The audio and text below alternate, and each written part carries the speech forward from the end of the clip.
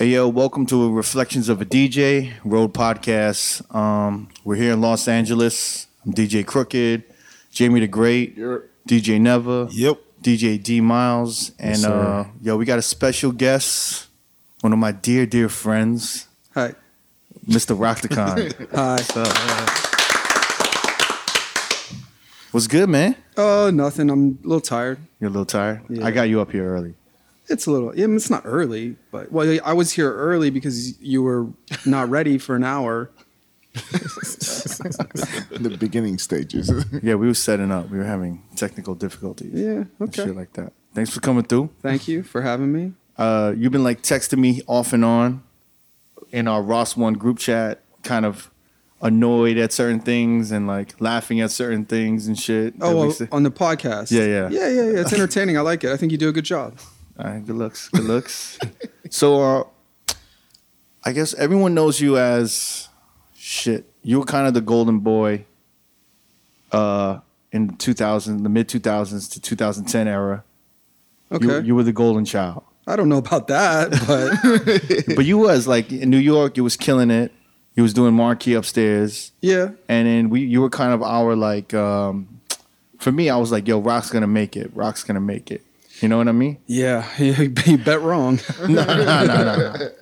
Come on, man. And this is probably the mashup era, right? Yeah. Whatever you want to call it. It's called the 2000s. The 2000s. We met in New York. Yeah. Our first time meeting was at Happy Valley. Happy Valley, which was the old social club. I don't remember what it was before, but No, yeah. And then that was a weird fucking club. yeah, that was when you were at Canal Room Friday and I was there on Saturday. Right. But we didn't know each other. We didn't know each other. But you did Friday and I did Saturday. And I heard you, and I was talking to a chick who was a bartender at Happy Valley. And That Asian girl. the Asian girl. She moved over to that other club too. When that crowd kind of moved to that other spot, it was kind of narrow. I was DJing there too. I can't remember. I know who you're talking about. Yeah. And fuck, what Was it? this in Manhattan? This is in Manhattan. Yeah. It was on 20-something Street on the east side. And she was telling me she would come home or like after work, she'd be like, yo, like, you should come check the DJ. He's pretty good. I was like, word? It's the worst thing to hear from know, a girl you're hooking up with. Just 'cause This other DJ's pretty good. yeah, like he's good. Like, and I was like, oh, like how, like is he like, you know, how good is he? Because you want to know if he's better than you, Does right? he blend well? She's like, no, like he plays. Oh, what do you mean he's good? Like what? So she was like, oh yeah, you know, he like plays a lot of old shit I haven't heard, and he's just really good. Like you should come check him out. So I was like, all right, you know, let me go check him. And I think I got off early somewhere, and I caught him like maybe like the last half hour, and that was by far like the most flaming club I've ever, like the way it was decorated, the way the staff was dressed. Remember? Yeah, they did a bunch of gay parties there. That's what. Yeah, The booth was in a big disco ball. he was in the disco. Was it elevated or no? It was elevated, yeah. It was up a little bit. So it was like an elevated disco ball. Wow. And then there was a cool part that there were these like stairs, right? That guy still owes me money. Yo, there was like the bartenders were shirtless. Yeah. Were they wearing thongs or something? I don't know. They had bow ties though, right? Something weird like that. It sounded Something like like that. Chippendales. It was it was borderline, man. Like the bar, yeah, I remember like trying to get a drink, and like it was like a shirtless dude, and I'm like, damn, man. And I think my girl, the bartender that I was talking to, was like counting money or some shit. It was like near the end of the night, but he was just doing these dope mixes, like, and I was like, damn, man, this motherfucker's killing it. And I waited for you, and then you were like packing up, you were leaving. I'm like, yo, what's up, man? I'm crooked, and you were just like, yeah.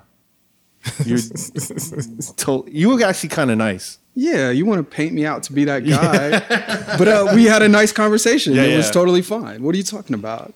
And you said But you were a little more urban then.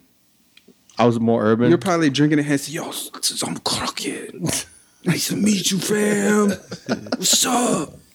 and then you were like, He was real. It was a little more urban back then. nah. I was just saying, you said you were Rockthacon? I probably was like, I'm Andy. I don't know. And you I said don't like, know. yo, like I'm Rockthacon. And we were talking, I don't know what we were talking about. I was like, yeah, it's really dope. And I think we found out that you're at Canal Room. Yeah. Yeah. And then he gives me a card and the card said Andrew Brown. DJ Andrew Brown. Remember that? I don't remember that. What happened is I was at Marquee, and I forget how, but I sort of connected with Steve Lewis, who did all the old. He was a Tunnel. He was at like Tunnel and Limelight. He was sort of a Gaetian right hand man. Yeah, he went to jail. Steve Lewis did time with for the Tunnel stuff, and. Anyways, he was out. He was no longer in jail, obviously. And he was like, you need to be Andy Brown, not like this Rockticon thing.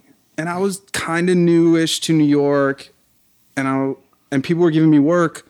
So I just said yes. And it ended up being like a mistake because it was a year where I was Andy Brown and not Rockticon on flyers and stuff. And it was confusing. And it's weird because I'm not like, yo, what's up? I'm Rockticon. You know what I mean? Right. I'm not that guy, but for work, it was a mistake. I shouldn't have used my real name. I don't know why. It just didn't work. Like when a DJ, I'm Rockticon. Every other hour of the day, I'm not. But for whatever reason, it was a mistake to use that name. He thought I could be sort of like a Ronce, that kind of thing. At the time, everyone had their real name. Yes. Eli Escobar, Mark Ronson. Yes. Todd Eric Malice. Todd Malice. Todd's out in right? Venice. Eric LaPoe. Eric LaPoe. Wait, who was also the other one that kind of came up around Marshall Barnes? No, Stereo. whoa. Back up. Frank. Who was the kid Frank who- LaFleur. Remember that dude? Yeah, From Brooklyn, I think. barely. I mean, Peter Parker. But yeah, it was that time, and I think Steve thought I had the talent to be one of those type of DJs, but I really didn't have the pedigree. You know, I was. I don't even think it was like.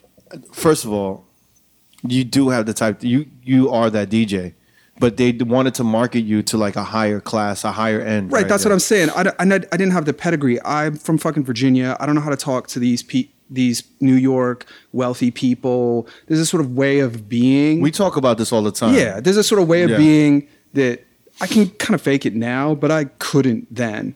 And I've always been kind of wild. I'll always say some wild shit. And then it just didn't make sense for me.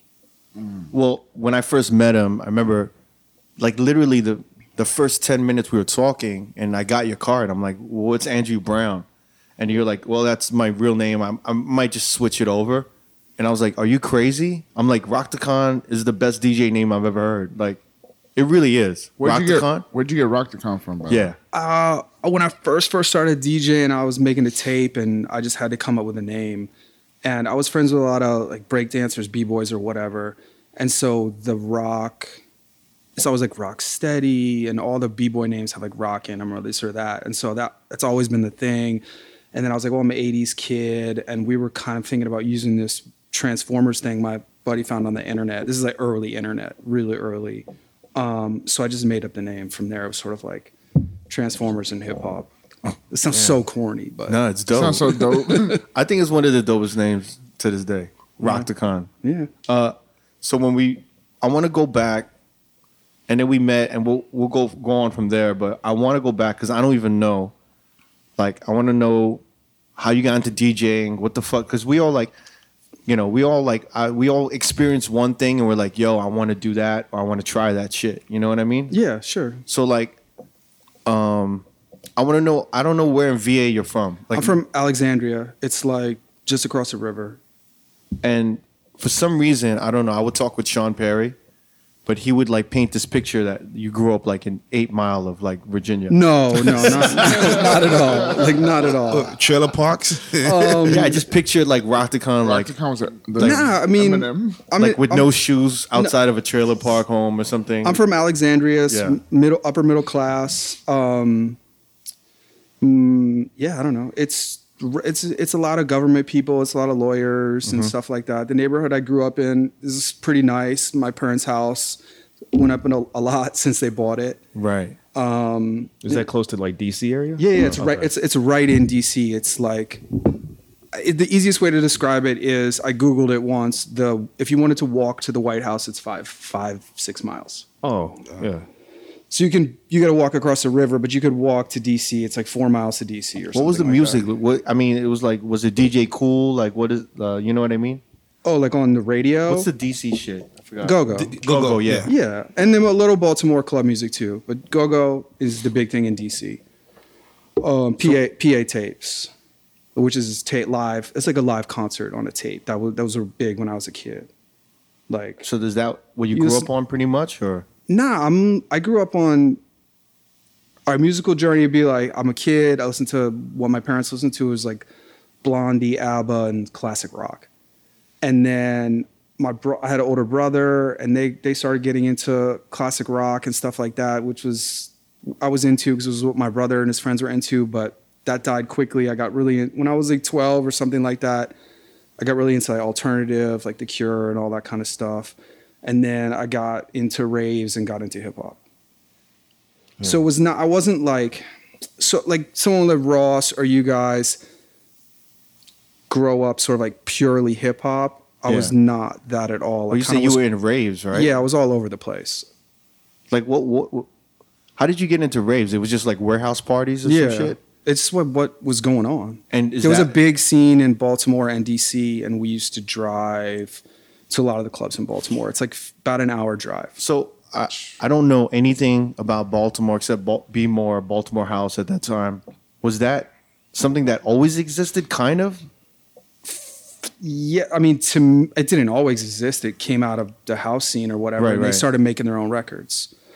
But But was that like in the 2000s? Not in the 90s? no. when you were growing up, It right? was in the 90s. Yeah, was. like early 90s. It just came out of. I think it came out of hip house. Kind of like They that, just kept making their own shit. like kind of like a mix of like that Miami like 120 BPM kind of shit.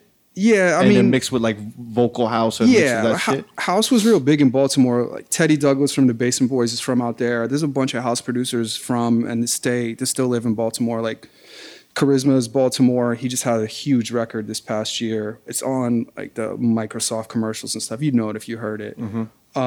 Teddy Douglas did the Crystal Waters and all that stuff. Oh, damn. And he's from Baltimore. And so house was just big in Baltimore. Baltimore's real black. It was just a big scene. And I feel like those dudes just started making their own records.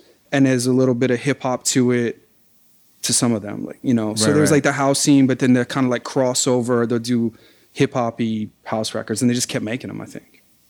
And then So it would be on the radio, you would hear a set of that stuff, and then Percolator and all the little house classics, bam, bam, bam, bam, bam, in the mix shows with the hip hop.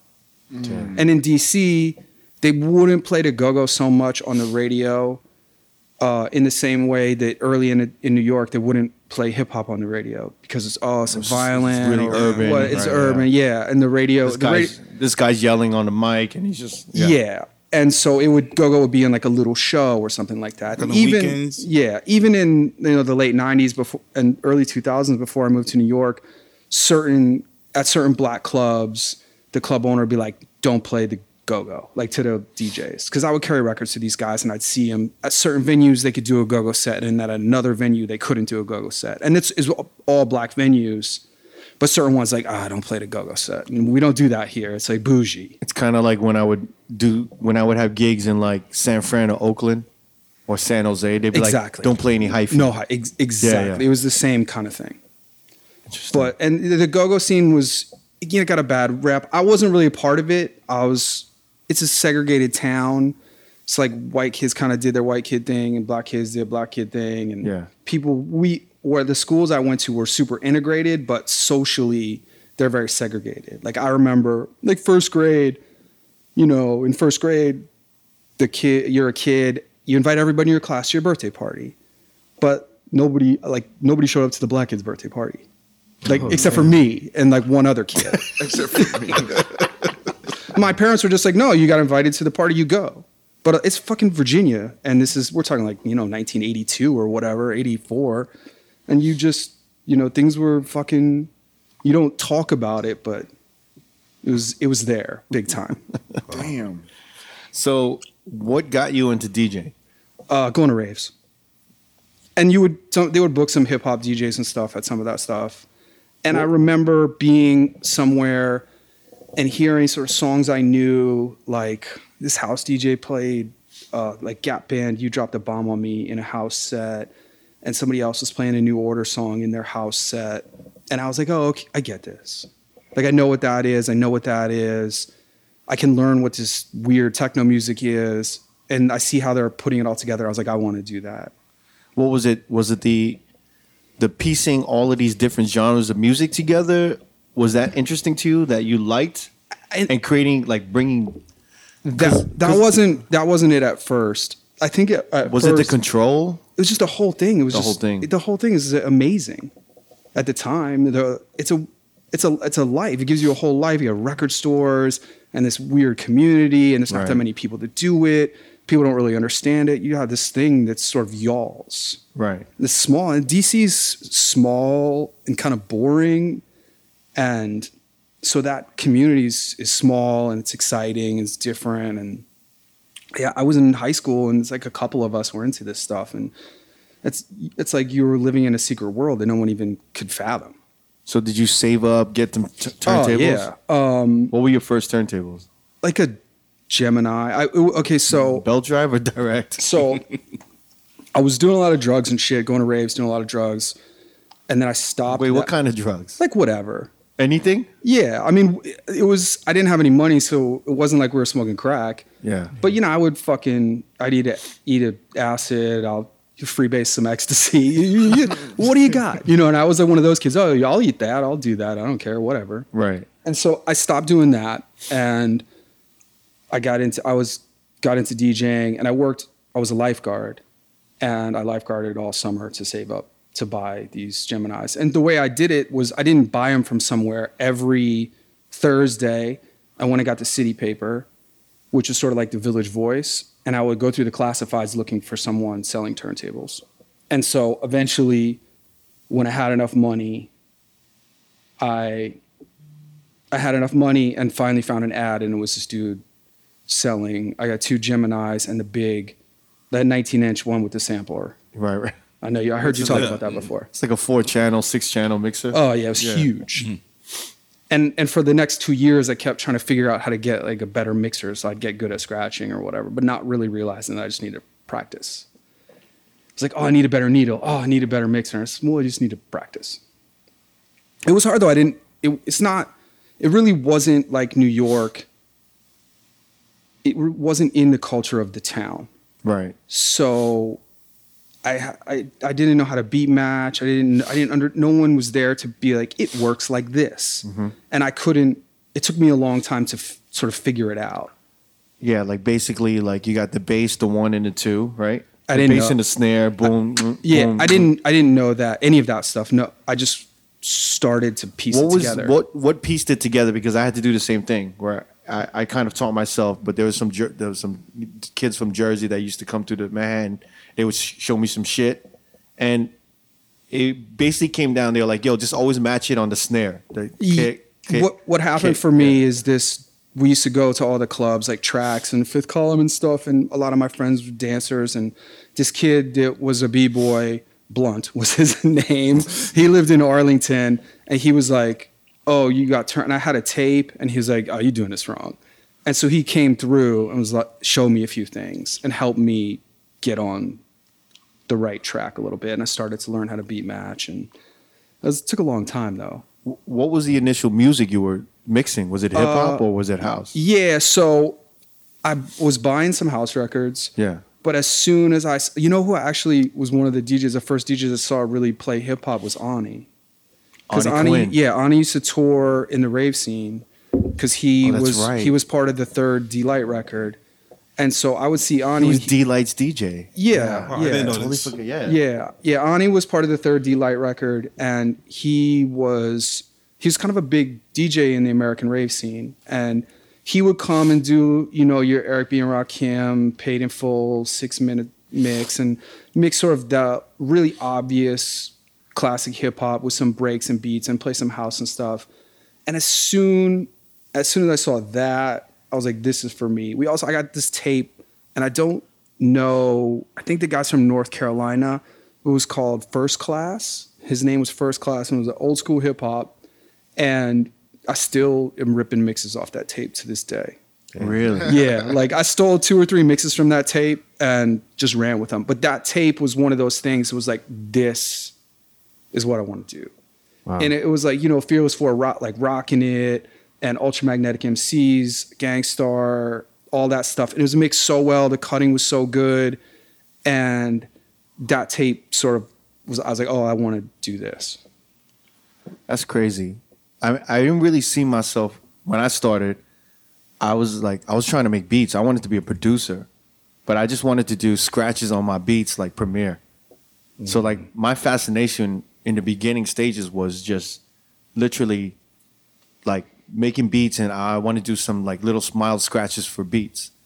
And it wasn't until I saw I used to rap back in the day, and then Boogie Blind was my DJ. He's great. Yeah. So Boogie Blind, shout to Boogie from West Harlem, and I was in Spanish Harlem at the time. He would come to my crib, and he would make mixtapes. And it was then that I saw him making mixtapes that I was like, I would actually see him like, slowing the dish down to mix, and then like echoing certain shit out. And I was like, oh shit, And I was like, man, maybe I could do this to make some money in the clubs. Yeah. And then that's when it planted the seed, and then my boy asked me to do a party, and then I was like, fuck it, let me do it. Because I was broke and I needed the money anyway. But I think that's funny that it works out like that. Yeah, I mean.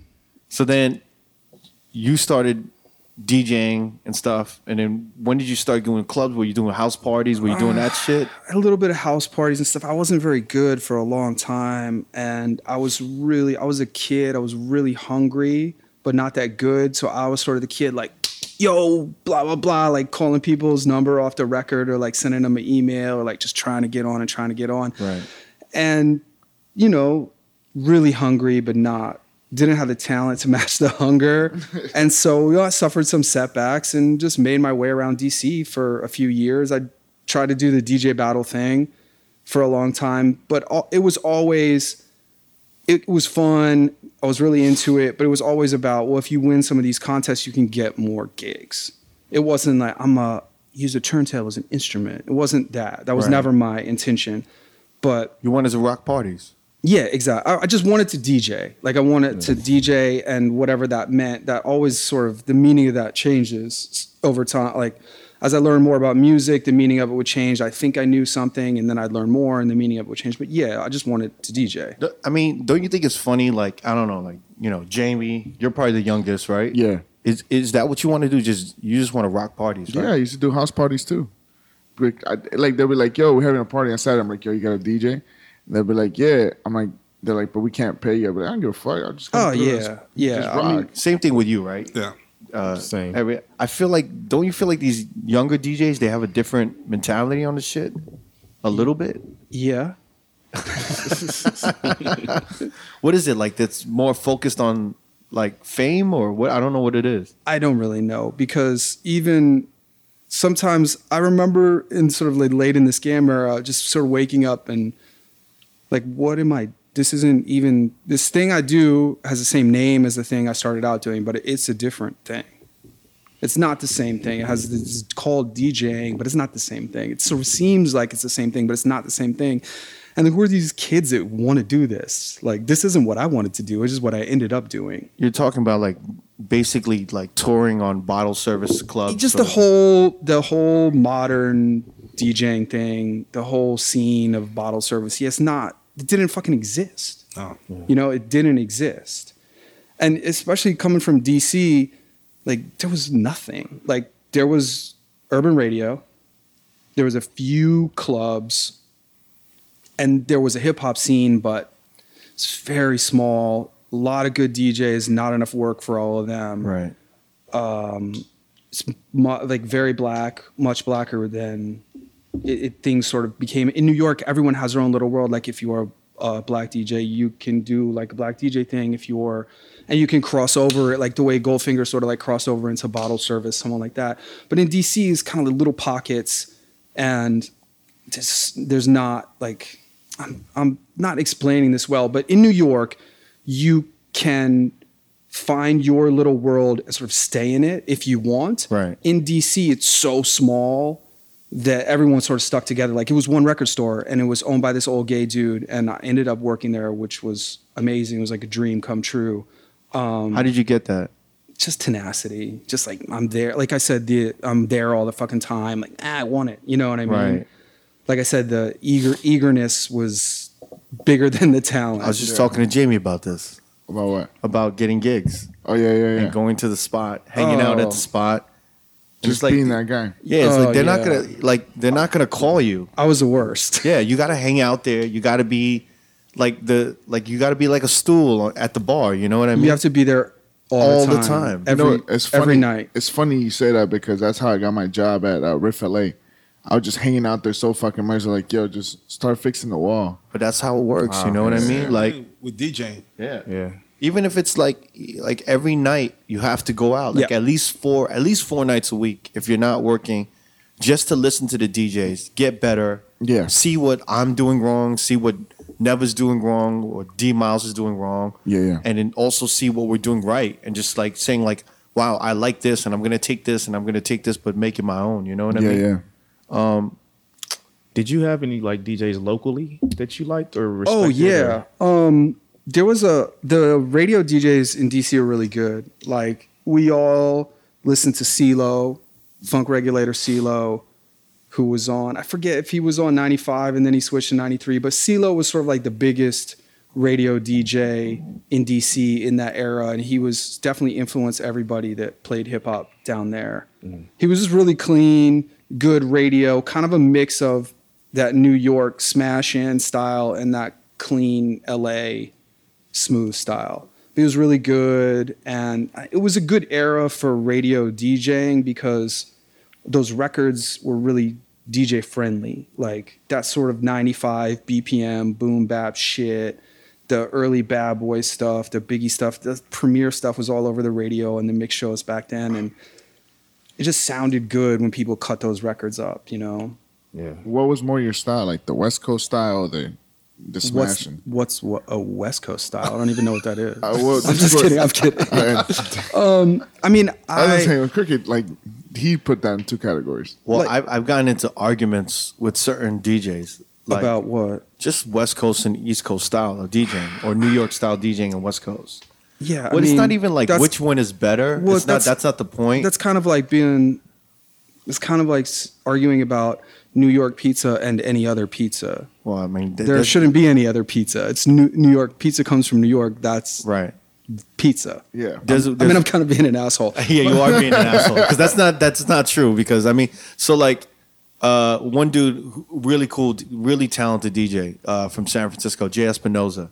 I mean, I linked up with him like after a gig. We were at a diner. It was like all love, and then we just started arguing. Like not even like really arguing, but we were like talking about West Coast and East Coast, and I was basically saying that West Coast for party rocking wasn't as effective in hip hop as a New York style.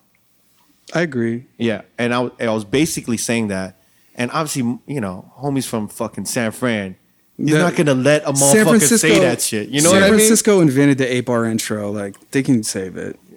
So, but you feel what I'm saying, like, and I was trying to like say just kind of not in a I wasn't trying to be disrespectful, but it probably came off disrespectful. You're the way I probably was saying. sunning him. Nah, Yeah. I probably came off disrespectful, definitely.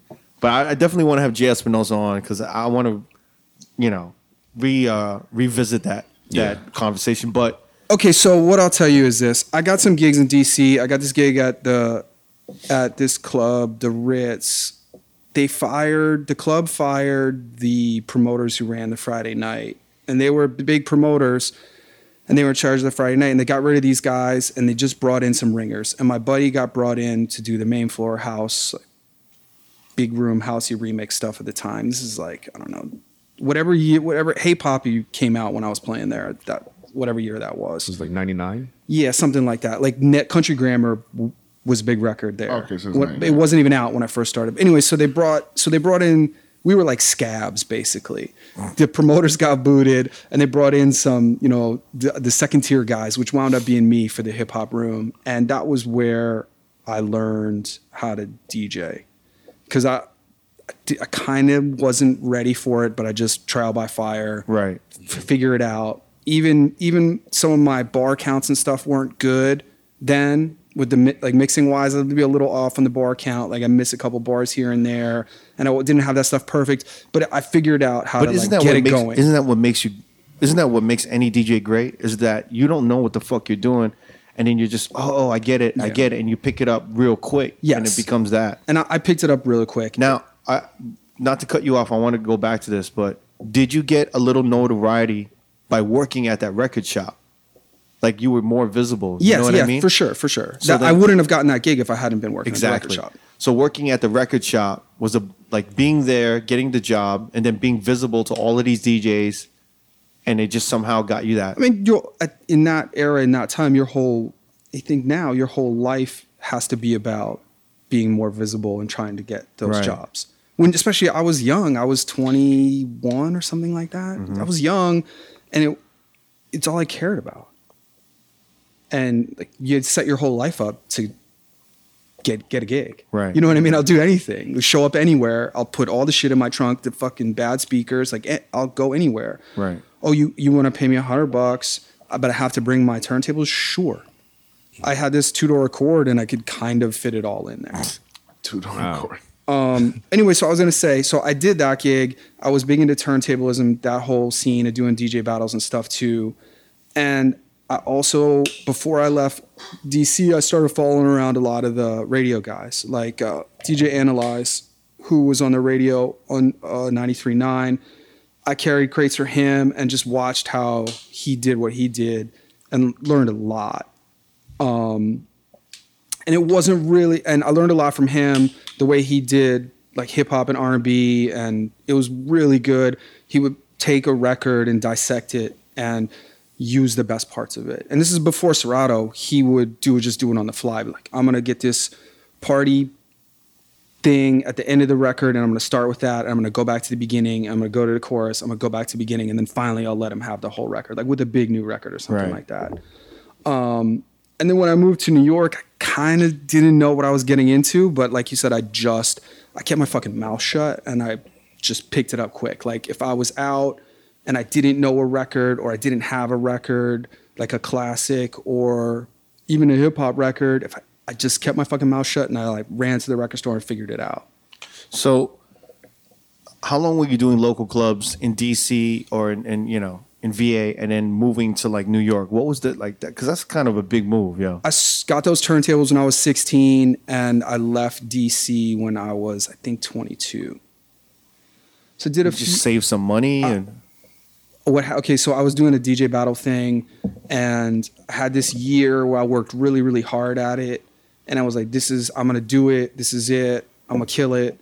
And it just didn't quite pop for me. Mm-hmm. And what I was doing wasn't of the moment. I don't remember. I did this DMC, DC, and I'd gotten to the point where I could make it to the top 8. I think they top 6 or top 8. So that, 50 people show up during the day or whatever. So you did the DMC? I was doing that stuff. Oh, and so shit. this is just the DC, the local one. So when they did top 6 or whatever, I'm in the top 6 and they start announcing the winners. So they announced 3 and then 2. And me and my men look at each other and we're like looking at, did I win? Did I win? And then this other kid won. And my set was really good. I liked my set and I was proud of it. And I felt like the kid who won set was kind of corny and a little like, craze wannabe kind of thing. Mm-hmm. And after that defeat, I was like, enough with this shit. And at the same time, I entered these Cool Cigarettes battles and I was winning those because the Cool Cigarettes battle was a little more urban. What's a cigarettes battle? Cool, KOOL. Oh. Cool Cigarettes put on the battle. And so the Cool Cigarettes battle would be at the club. Jesus, this is so OG back in the day when a cigarette company, first of all, a cigarette company sponsoring a DJ battle, and then Cool Cigarettes. Yes, Cool Cigarettes. Yo, so Cool Cigarette battles And were of course, it's a hip hop battle. yeah, cool Cigarettes battles were at the club, and I had been But around. it was more of a party aspect, right? Exactly. The Cool Cigarettes thing was more like the Red Bull 3 style in that era, but a real black Red Bull 3 style. And I won that shit. And I won. Wait. So was that? I mean, who was your competition? Was it like mixed? It was some of the same people from the DMCs, but I knew how to beat them in cool. Because they were so nerdy, like turntablists. Yeah. And they didn't know the party records. Yes. They knew. People knew. People were starting to get into it, but I just could put it together for cool better. And I won cool. The first time I crushed. And the second time I won it, I kind of didn't deserve it, but I just did some body tricks and got away with it. And which was nice because I was getting beat by these corny motherfuckers in the DMC. It was nice to beat them. Right. And like, no, I kind of didn't deserve it, but I fucking beat them. And so. And were you being a complete cocky asshole? Nah, I was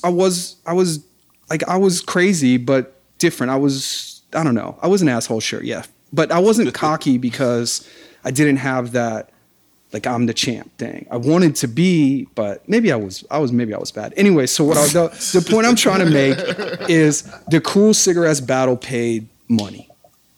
Okay. And my buddy was in New York and he was dancing and he was hanging out at these clubs and he connected me with this dude. I went to New York and they had me play a little bit with him at Spa, and I kind of played it. I didn't really play it commercial. That's big though. It was in a side room. But yeah, that was still big though. Right? Yeah, but it was in the second half of Spa when it wasn't as Flash did the side room at one point. Yeah, so that was big. Bro. So it was after that though. It was like the second half of Spa. Yeah. Mm-hmm. But I did the side room a little bit, and the dude liked my energy, and he was like, "You should play with me up here every week. You should come play with me." And I was doing it for like $30 or something like that. So really? I was driving up. I drove up every Tuesday or Wednesday, whatever it was, for like a month. And I was like, man, fuck this. I'm moving to New York. Were you opening for him? We would just kind of like play together. Okay. And it was a little bit, they had some weird hipsters, and the guy who was running the club I think it was Scott Sartiano was actually running it at that time. How many crates were you bringing up with you?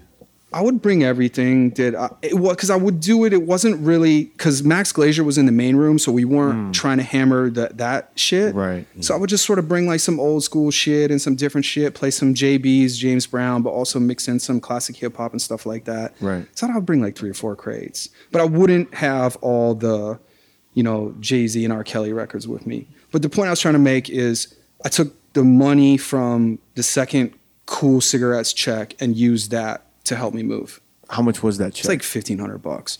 And I moved to Jersey City with my homie who was dancing, who was like a break dancer. And I was in Jersey City for like 6 months. Got a job at Turntable Lab, moved to Brooklyn. I got super lucky because when I came to New York, it was right after 9/11. And so everything was fucked up. Right. So all the clubs close. Yeah. And everything's all fucked up. And then as they start to put it back together, I show up and they're like, "Oh, you DJ too, come on, you're part of this thing." So it was weird. I felt like because of 9/11 and because of the disarray, it wasn't as challenging to break in. Because everything had fallen apart and they're putting it back together. They just grab, I'm just this piece that they just grab. Yeah, that was a bad time because I was DJing in New York at the time. And I remember after 9/11, for like 2 or 3 weeks, all the clubs was closed. Yep. Because Manhattan was shut down. So it slowly started to build back up again. Yeah, and I showed up in February. Nev, did you lose gigs and shit or? I didn't work for 2 weeks, but I got called back to come to the clubs afterwards. But was it a weird vibe? Were people like slowly coming back, or was it dead, or was it was slowly? People were slowly scared coming to come out, or what was it? I don't know, but people were slowly coming to the clubs. But eventually, it got back to normal, like around October, November. Well, not for nothing, but after the shooting, we went to check you out, and you were DJing on the strip. Wait, the Las Vegas shooting. Yeah, after the Las Vegas shooting. Not everyone knows what you mean by the shooting, because there's so many shootings nowadays. Yeah. After the Las Vegas shooting, we checked you out 4 days after the shooting. Yeah. And you were DJing or whatever. And even there kind of seemed weird. Like that night. Where was that? At Dre's. Oh, okay. Even that night seemed weird. The crowd seemed kind of unease and shit like that. So I kind of get. The shooting happened on a Sunday. We were at Dre's on a Thursday. Wednesday or Thursday. It was a Thursday night. I remember that. I don't know if that had anything. You think it had to do with the shooting? Yeah, definitely. What are you talking about? Me and D were like, yo, it feels uneasy. It feels like people don't want to move too much. I don't know. It was weird. The vibe was a little. Yeah. It definitely wasn't right. I mean, God, dude, I forget a lot of shit, and I just forget certain things like that. But So, you know what? That's Las Vegas. It was totally different from New York. that was 9/11, man. crazy. I think it would, Yeah, I mean, I wasn't 10 even there. times We worse had than the New we York. had the thing. The Pentagon's by my mom's house, my parents' house, and so I talk about some funny shit. I had quit this job at the record store, and my other friends were going to open up a different record store, and I was going to work there, but I wasn't doing anything. I was unemployed. I was living in my fucking parents' house after having lived in DC and some other places. And my dad got me this job at a fucking auto body shop. So I'm working at this auto body shop, not doing auto body, but learning how to look at the car and be like, this one needs a new quarter panel, and how to order the parts and stuff for the work that needs to be done. And the dude who owned the auto body shop, who was my dad's friend's brother, would go off to lunch and get fucking wasted and come back and start saying racist shit. It was fucking crazy. And I'm working at this body shop in DC, and I, on September 10th, I just was like, what am I doing? I got to get the fuck out of here. And I just leave at like 3 o'clock. I'm going to get a candy bar and bounce, which is, I've done that before at jobs. Just like, I'm going to get a snack and never come back. Really? I'm gonna get a candy bar and just never kind of come shit back is as that? wild. It's some trashy white kid shit. Just get a Reese's. I and do what that's I it. want. I'm leaving. I quit. And so I left that job on the 10th. And then my pops was like, you don't have to keep that job, but you need to go back and fucking apologize. And so I got up on September 11th and got dressed and put on the TV. And I was about to go over there and be like, I'm sorry, sir, I'm sorry. I shouldn't have done that. I appreciate the opportunity. I don't think it's right for me. And the fucking world's exploding. So I was like, oh, I guess I don't have to apologize today.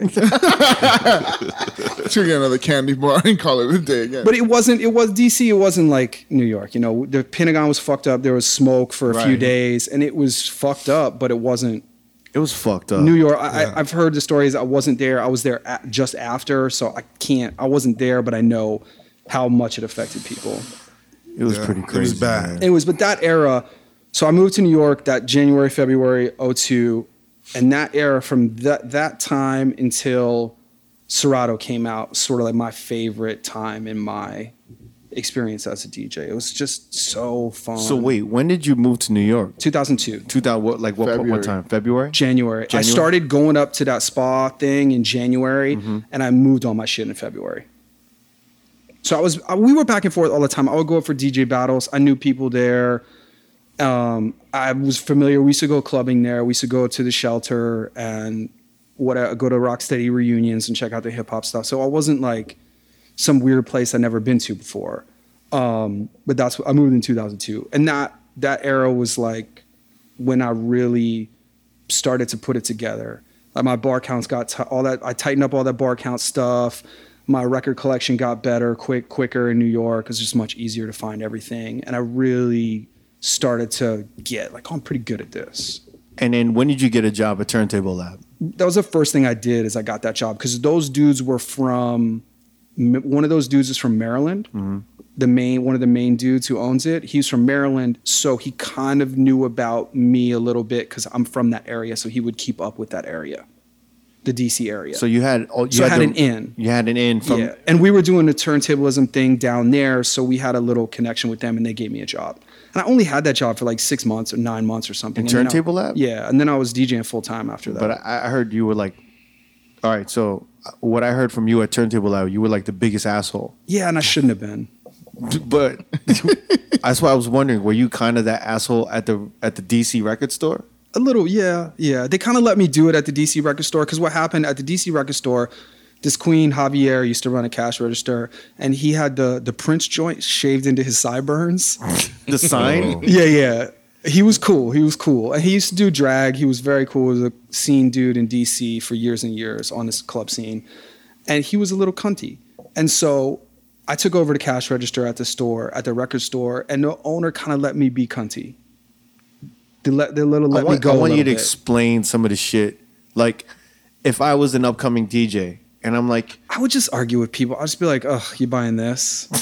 So you kind of like that dude. You ever saw High Fidelity? Yeah, I'm that dude. You was that Jack dude, Black. Jack Yeah, Black yeah, character. 100%. so you're like, why are you buying this? Yeah, like, ugh, this. And then what would they do? they should have slapped me, but they didn't. But I don't know. I would have been pissed. Yeah, but I If I came up- probably wouldn't have done it to you. I'm good at picking who not to do it to. So wait, I would hear some shit. I forgot who would tell me like, yo, Rock was a complete asshole. Like people would come in and be like, yo, I'm trying to find like this break beat, and you'd make them sing it or something. I don't know. And Who then, knows? or you'd be like, they'd be like, I'm trying to look for this song, and you'd be like, no, you don't need that. You need this. Yeah. Like, what kind of a DJ? Are you really want to be a DJ? You'd be like breaking them down. Yeah, why Like, not? we want you to do the research. Like, you were like breaking them down, making them feel like shit. Before, like, I used to DJ at the Dream Hotel in New York. I don't know, like 2012 or whatever, 10, 11. And I remember coming in, and this kid was opening or playing the early party, and I was like, all right, you want to like do the roll like the mixer, the roll. Yeah. And he was like, oh, I don't know how to do that. And I was like, what kind of fucking DJ doesn't know how to do the roll? Like, you want to do this job? Why don't you fucking learn how to do it? Like, have some respect for your craft. I just fucking went off. You did that, I don't do that shit anymore. It's like, but you Did you say it like that? I was a total asshole. But that also in 2012, that's the time of there's a million kids. Nobody knows what the fuck they're doing. Right. They're all terrible, and they're working because they'll work for nothing, which we would work for nothing. So I understand that. I did that to an opener at shit. I probably shouldn't say the club, but I did that in Vegas to one of the openers. Yeah, Because- you probably should have. To put it this way, like, I'm headlining, he's opening, right? Yeah. So he literally unplugs. He doesn't even. I don't know if he unplugs his headphones and he just puts his hands up, and I'm like, okay, like you want me to unscrew your vinyl? I mean, like take off your vinyl, unscrew everything. What do you want? Like what? And I was just kind of like, yo, like, do you know how to like the courtesy of like setting up the next DJ? Because even if you're closing, I'm gonna like screw in your needles, right? I'm gonna transfer your vinyl, take mine off, right? Yeah. And then when I take my computer off, I'm gonna make sure you know where the USB is, and I'm gonna roll you out so you can do it. You know what I mean? It's a thing. You do it together. It's a team, And it's teamwork, and you communicate. and it's a courtesy. and it's also a courtesy. And when people don't do it, it drives me fucking nuts. And I yelled at him. He's like, "Well, I don't know how to roll," and I'm like, "Well, why don't you fucking learn how to roll?" Yeah, that's what I did. Well, I didn't say that rude, but I said you did. should learn how to roll. You should know the courtesy of like how to set up another DJ, because and it's not because I'm the headliner. It's because I'm a DJ like you. I'm a DJ like you. It's his fucking job to know that. If he doesn't know how to do it, he shouldn't have the fucking job. I agree. Like, if you don't know how to roll, you shouldn't be fucking opening for me. I just Like, think that's or for kinda- anyone. That's like etiquette, right? Like, Yeah. It's just knowing the equipment. That's Yeah. it. That's all it is. And if you don't know, you should feel stupid, and you should hate that you're feeling stupid, and you should just learn to be like, yo, I don't want to feel stupid. I'm gonna learn how to do this. Yeah, in response to your being an asshole thing, I kind of went through some tough shit in DC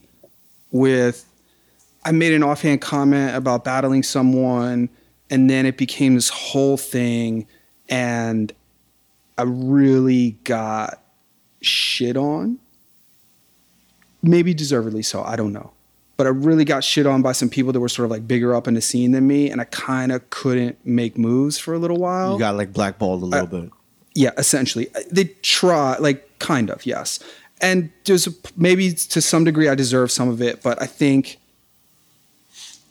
whatever, I internalized some of that, and I was tough on people. Like I got molested and I'm molesting, you know what I mean? You were scarred. I was a little scarred, and I was, everyone's young and insecure, and then you take it out on people. And Well, it's like I also thought I knew some shit and that I didn't, Right. But Well, then people really did buy some whack shit at Turntable. But it's that thing where like you're not. Look, just because you're new in this shit doesn't mean you're gonna get embraced with a hug. You gotta earn the respect, and you gotta get like honestly, like how many DJs that run through, honestly, it shows that first of all you care, and the fact that you cared to tell them like, yo, you gotta get better at this shit. You gotta learn this shit. It's a fine line, and a lot of the time I don't do it well. Now that I'm older, I know how to do it a lot better. I'd be like, hey, like, also the way you're doing this thing, like, let me show you how to roll instead of like, learn to fucking roll, kid. But, you know, it's whatever. I wish I knew then what I know now. One is like, wow, man, Ratakan is mad cool. Like he taught me how to roll and shit. And the other one's like, wow, Ratakan's an asshole. But there's Yeah. a lot of that. People like stories like that. There'll be one person be like, oh, he's like the greatest dude. Like, I opened for him. He showed me all this stuff, and the other one's like, it's a fucking dick. Right. So I don't know. It is what it is. I'm sure that's probably a lot of consensus for me. I think everyone pretty much likes Neva. Yeah. Everyone likes Beloved. D Miles. Nah. There's a love and hate relationship. Everyone pretty much loves and hates Jamie, but yeah. But yeah, that era, I love that era in New York. And I know that the like Bronson era before that era, when Mark was really on the scene and everybody was playing the more of the rock records, the beginning of that was really cool, that Tunnel and all that stuff. But I wasn't there. So I just love that for me when I first got to New York to before Serato. I came up in your era. Yeah, You yeah, came up same- in the same same era. era. Yeah, I same started era. actually DJing end of 2001. Yeah. And then it came into 2002. And 9/11, I started DJing because of 9/11. Because I was trying to be a producer. I was going to the clubs, like hanging out with like trying to hang out with like dudes from like Game Records and all of these dudes. And then that's when I got sliced at 2 weeks after 9/11, my face. Damn. And then I got fired from my job. Telemarketing, is that right? It was it was exporting. I was like a sales dude. Oh. And then I had to DJ because I had to make money. That was the shit. But I came up into 2002 and It was fun. And I got lucky, and that's when I got into light because someone heard me at the Leopard Lounge Oh, where was that? on 8th Street. 8th and 2nd? Is that 8th right? and 2nd. Yeah, yeah, yeah. They heard security dude heard me at Leopard Lounge, and he said, "Yo, I'm gonna ask Walter at Light Yeah. if you could get a tryout." And then he gave me a tryout, and then he was like, "Listen, you're good, but you don't know music. You don't know any of this rock shit." He's like, "Come and listen to our resident DJ Neva," and that's when I heard you, and I was like, "Fuck, man, this dude's killing this shit." But you were, Was I?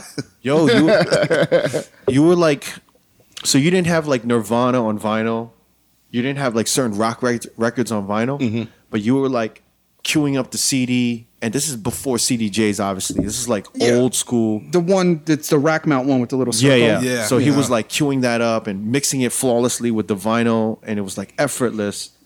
And I remember at the time you had, what the fuck was it called? What are the metal crates that's like, Anvil? no, the good metal crates for records? Oh, It starts with an S, right? I want to say it wasn't Embassy, but I know what you're talking about. Calzone. Calzone. Yeah, yeah. So you had the Calzone, like the chrome Calzone Oh, crates. that's the first thing. When you get, in my opinion, Yeah. back in that day, when you finally get a residency, like your first 4 fucking checks go to crates. Like, and they were expensive in DC. Them shits were more expensive in New York because nobody sold them. It's literally at that time, for me in 2002, 2003, if you didn't like you know how rappers get a check and they get a chain and they get a car? Yeah, If you're a DJ, you get got crates. Calzone crates. yeah, absolutely. First check, first thing, you gotta get some crates because you can't be out here with no fucking milk crates. Yo, I'll never forget, and I was like so embarrassed, but never came to check me at Light because I did get the job. And he came in, he was like, "Yo, what up?" And he just started laughing, and I'm like, "Yo, what's up?" And he's like, he just started laughing, and I was like, "Yo," I thought he was laughing at my mix. And he looks down, and I had 4 like milk crates. I had 4 milk crates of records. He's like, "Motherfucker, man, you got a job now. Get you some fucking Calzone crates." He's like, "Get you any." What was the bootleg Calzones? They were like, It was Embassy. it was That was Embassy. the- He was like, "Get you that some was- Embassy Well, there was crates. Get you some." Odyssey. The Odyssey had the little Odyssey, rounded it joints. was, yeah. He was like, "Oh, I hated those. I never They got were, those. they were No, no, terrible. no. I had a couple, but as soon as I got a I little got money, like the ones that kind of looked like Calzone, but it wasn't. It was like another brand. I forgot what it was, but I never forgot that. And I was like, "Yo, my first check. I don't give a fuck. I'm getting it." But- and then he would come visit me, and I would have like one Calzone crate, and then like 3 milk crates. And if y'all motherfuckers don't know what the milk crates are, it's literally these plastic milk crates that they carried milk in that we Yeah. would put records in. Yo, people know what milk crates are. yeah. Did Yo. you used to like jack yours from the grocery stores? Yeah. Yeah, We okay. had a D'Agostino's around the corner, and I would go there, and I'd be like, "Yo, man, can I get like 1 or 2 milk crates?" And they'd be like, "I'll give you 1." And I would keep going every week. I used to try go like get late at some- night and grab like the Dean Foods, the black ones. from like Ralph's or like Vons. Dude, I hate it. I try to get all the same colors. I would get like the gayest colors. I would get like the first time you see one of those DJs show up, like, I don't know, like a Capri or someone like that, and they have like 7 of the same crate. Yeah. And they know which one is which by the stickers that they have on them or whatever. And it just looks so professional, so fucking cool. You know, and that was, you just had to get them. Wow. That was the shit. was. I'll never forget that though. He fucking broke. Never used to break on me at every stage of like I was coming in from like my first calzone crates to when I first was getting a check in Vegas. He would just play me out. But not for nothing, when you had the crate, you had some chick carrying your crates for you. Yeah. Come on, man. It was a bartender that. No, I mean that was the shit though. Like that was the test because I lived 5 flights up. And if the shorty would help me with my crates, it was like the Bronx Tale door test. Yes. Yeah. If she helped me with my crates, she was a keeper. You know what I mean? Even if it was one crate, you know. She was what I all mean? As long as they try. You're not going to make Yeah. her carry it. You let her carry it. That's the most. But that was And them joints are heavy too. Oh, so yo. That was heavy. for real. Like I remember trying to hook up with girls, and then I'd be like, "Well, let me drop off my." It was just the Oh, worst. It's the worst. And then when Serato came out, it was the best shit ever, man. The best fucking thing ever. I remember because I would have to, I remember when I first got to New York and I first started gigging, you figure out how to set up your records so that what you're bringing all fits exactly in a trunk of a Crown Vic. Right in the back of a taxi. Yes. That's exactly right. Yeah. I set my shit up for like Crown Vic trunk, like this fits, that fits there, and I can take this one. And in the my worst lap. was when they had the spare tire in the back in the trunk. Like it's out, like it's Yeah, supposed to be yeah, I underneath. remember that. Yeah. Yeah. It would fuck up the whole thing. the You're whole like, shit. fuck, I got to put one crate in the back seat or something like that. Yeah. Everybody used to. I started working at Bungalow, like in, I don't know. I'd been in New York for a little while, and I started working at Bungalow, so like the low man on the totem pole, like Sunday night. But everybody used to keep their records there. Like if someone was DJing up in that zone, or they DJ there, they just leave their records there, and then they pop in a cab, go over there at 10, grab their records, and then go somewhere. Because they didn't want to fucking take them home. Damn. So you go to Bungalow. It was and that safe there? It was pretty safe. You used to leave your shit at light sometimes, But right? I leave it in the office. Yeah. I wouldn't leave it like by the DJ booth. People left it in there was like the DJ booth. You had to go through the kind of this closet coat check thing in there, and Mateo would have like 4 crates back there, and Ty would have crates back there. So, who were your initial homies coming up? In New York, Yeah. my boy Rolando, who used to do some like bars and stuff, was the one who laced me with the spa thing. But after that, you know who? I'll tell you, the people that helped me the most were Todd Mallison and Reach, and a few others. And like I was tight with Todd and Reach and I didn't we didn't like go out to lunch every day, but he helped me out. Those dudes were like, oh, this guy can work, and I can send, if they get a gig and they can't do it, they can send me and the client's going to be happy. Right. And so those dudes were working a lot and coming up, and they would throw me shit all That the was time. like, honestly, man, I don't remember another time like that where we were throwing gigs to each other. No. Because I remember never, you would throw me gigs. Yeah. You would help me out. And But as soon and as then I would help like Sean Perry Yeah. out. And it was like, But it as was soon like a as ripple effect. as soon as management comes into play, you can't help anyone. Right. It's really hard. Like people still do it for me. The person who does it for me the most still would be Dizza in Miami. But he kind of manages himself sort of for Right. a lot of stuff.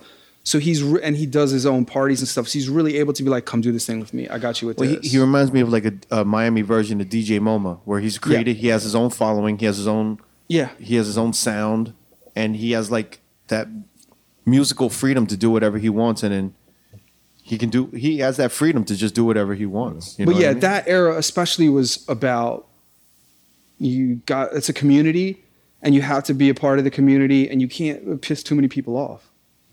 But you generally like the people that we were working with, like Back then, yeah, everybody was 'cause cool. everyone was kind of semi rocking the parties. Yeah. and then they were just, even if they weren't the best DJ, they were like solid good dudes that used to like pay it forward for everybody. Right. And in the context, if you took all those guys, the lower tier of them then, I'm just talking talent wise, would be higher now. right? Like, so the Right. guys that we were kind of like, he's not so great. Like, he'd be missing a bar counts or he plays this and that.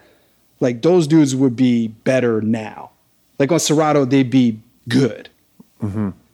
I think the curve was, it was, I don't know, it was harder back then. It was. Pause. Like you had to, it was a lot of fucking work. You had to go to Rock and Soul on Thursday and Friday and shit.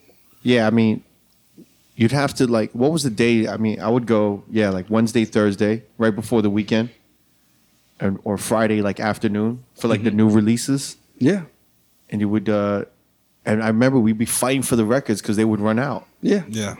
I remember that shit, and I would ask Ruben at Rock and Soul or at Friday. I'd be like, "Yo, hold me whatever joints," and they would hold it for me, and then that was crazy back Yeah, then. like Reach would do the thing where he would go around to all the labels on Thursday or Friday, and I went with him once or twice, and I was like, "This shit's not for me. I'll just buy the bootleg." You know, it's like too many relationships, too many people to be like, "Yo, yeah." Were you on the record pool? No, I was in a record pool in DC for a little while, but not in New York. I just you could kind of get by. Like Todd knew a couple promo people. I knew a couple. They would come to the club too. Like Mozzie used to always come and get you with the Def Jam stuff or whatever. And I mean, I remember stuff like when Crazy in Love came out, me and Todd were doing this place lobby, and Todd was kind of like upstairs in the VIP, and I was down doing the main floor, I guess. And, you know, he called me and was like, "I got the guy from Columbia coming with it tonight. Don't worry." So we got the record. So we knew we were getting the record. I didn't have to go scramble for the bootleg. The dude came and we each got 2 copies, and it was like, thank fucking God. What the fuck did they call those dudes back in the day? Street Team. The street Street team. Nah, but it was something else, wasn't it? Promo guys. Nah, it was No, there Street was like Team. an official name for that. No. I know I used to deal with was it Puerto Rock from Loud Records? was that his name? Or Puerto Dude. Rican Vibe? Who's the dude from? Was it Bad Boy? Henrock? Henrock. Handrock, yeah. Yeah.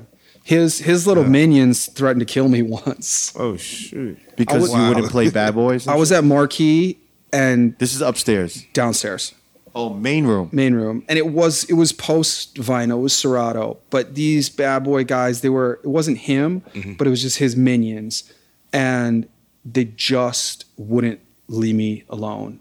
And I just had them thrown out. Wow, what did they ask you to play? Just like, I don't know. I don't even remember. They just like, play this, do this. And it's just like, this guy's barking orders at me. I don't even know this fucking guy. He's barking orders at me.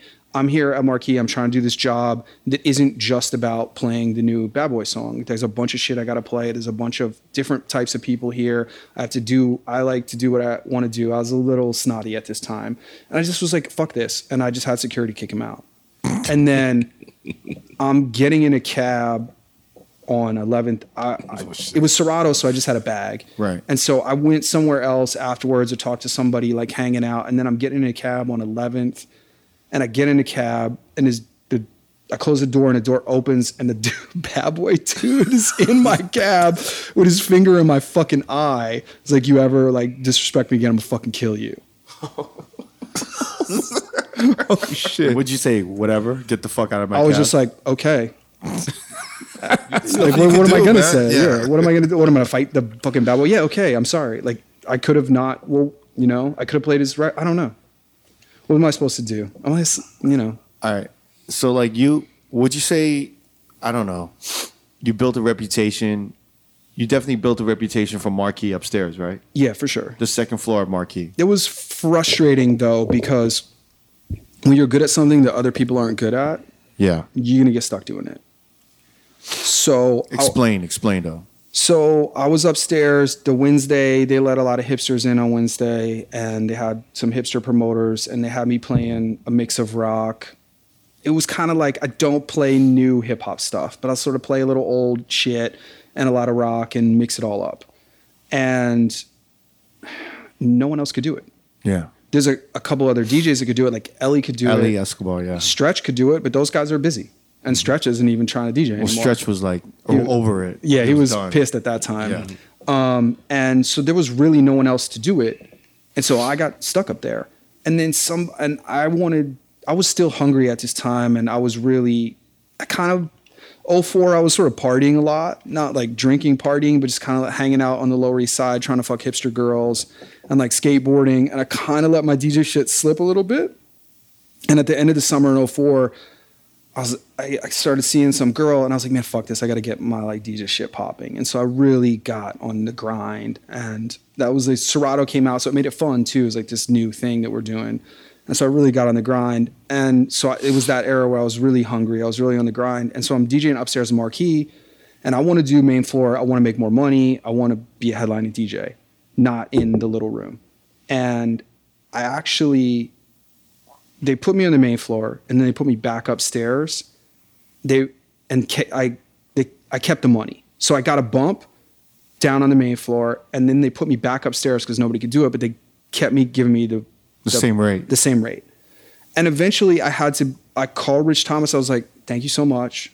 I love this gig, but I need to be on the main floor somewhere. And if I'm not, like, I need to take a break from this for a while. And so I quit doing that Wednesday. And so they would see me as a main floor guy. Sorry, I keep bumping the mic. Never. You ever hear him upstairs? I heard him. Yeah, that's the first time I met you when you was doing upstairs at Marquee. Yeah, I met a lot of people up there, and it was really fun. If I could go back, I should have kept it going. I should have kept it going because this is a thing that I can do that other people can't. Like, what do I give a shit? I want to be on the main floor playing, Usher. Yeah. I don't know if that's a thing, but when I first heard you up there, I thought it was one of those moments when to be honest, I was like, wow, like this is so good and this is so original. And I was just like floored. It just like, and honestly kind of changed my perspective on DJing a little bit because it was just done so well. And I was like, I remembered, I don't know who I was cool with. It had to be 11 and MoMA and those guys. I'm like, dude, you got to check Rock. Like this fucking dude is crazy. Like I think you were playing like the Smiths. You were doing all of this shit. And I think you even, dude, I think at this, and this is the thing, I was like, yo, this dude's a fucking rock star. He's an asshole. He's a rock star. The music just cut off. Oh, you were and there I was that at night. the bar. I was at the bar and the music cut off. And we were like, yo, what the fuck happened? So everyone looks at the DJ booth and Rockticon is just like talking to some chick. And you don't see what they're talking about, but the music's off. I think I might have been there that night. So then, and we're like, yo, like, did the girl like pull the US? I don't know. Did she fuck up the record? And then he was just, and then I don't know what you screamed, but you're like, well, then just go. Then just do it. And blah, blah, blah, blah, blah, blah. And we were like, yo, what the fuck? And then she just fucking like put her head down and like walked away. And then the music went back on. And I was like, what the fuck was that? And I thought that was one of the most rock star shit.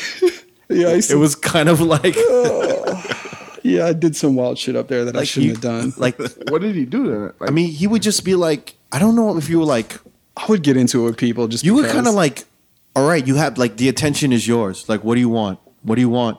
What do you want? What the fuck do you want? And then they would just be like, I'm still like that. It's like, you still cut the music off and shit? No, I mean, no. Once in a while. and they would be like, Beyonce? Like, fine, yeah, great, fucking original. You want Beyonce Crazy in Love? Great. Everyone, she wants fucking Beyonce Crazy in Love. And then he would just play like another song. Yeah, basically. But it was basically it was it. fucking crazy. And I was like, yo, like a manager isn't going there to like tell you to stop. No one told him like, you can't be an asshole. Steve Lewis kind of liked it. Yeah. Like he liked it. I was like, That would never go on now. No, never. Of course Never. not. You know, was Vegas doing that party? We did that Vegas thing. Like we kind of, Shecky helped me and a couple other people helped me do like a thing like that. We did Tuesdays at MGM. And it was kind of like, maybe, I don't know if Vegas was doing that party back then, but we kind of like did that Tuesday MGM thing and that Rockbox thing at MGM. Oh, yeah. They didn't know about really that gig, but I And knew Taboo, right? Yeah, Yeah, Taboo. that's- So yeah. I sort of just based Taboo off of that. Like just as my perspective on doing Taboo was like, I'm going to do it like I did Wednesday. Right. But the Wednesday thing was cool because it was this time, like when I first moved to New York, I was really not, Like people would be like, AM, this guy from LA, blah blah blah, and I wasn't into it, right? I wasn't into like I'm gonna scratch a lot when I DJ.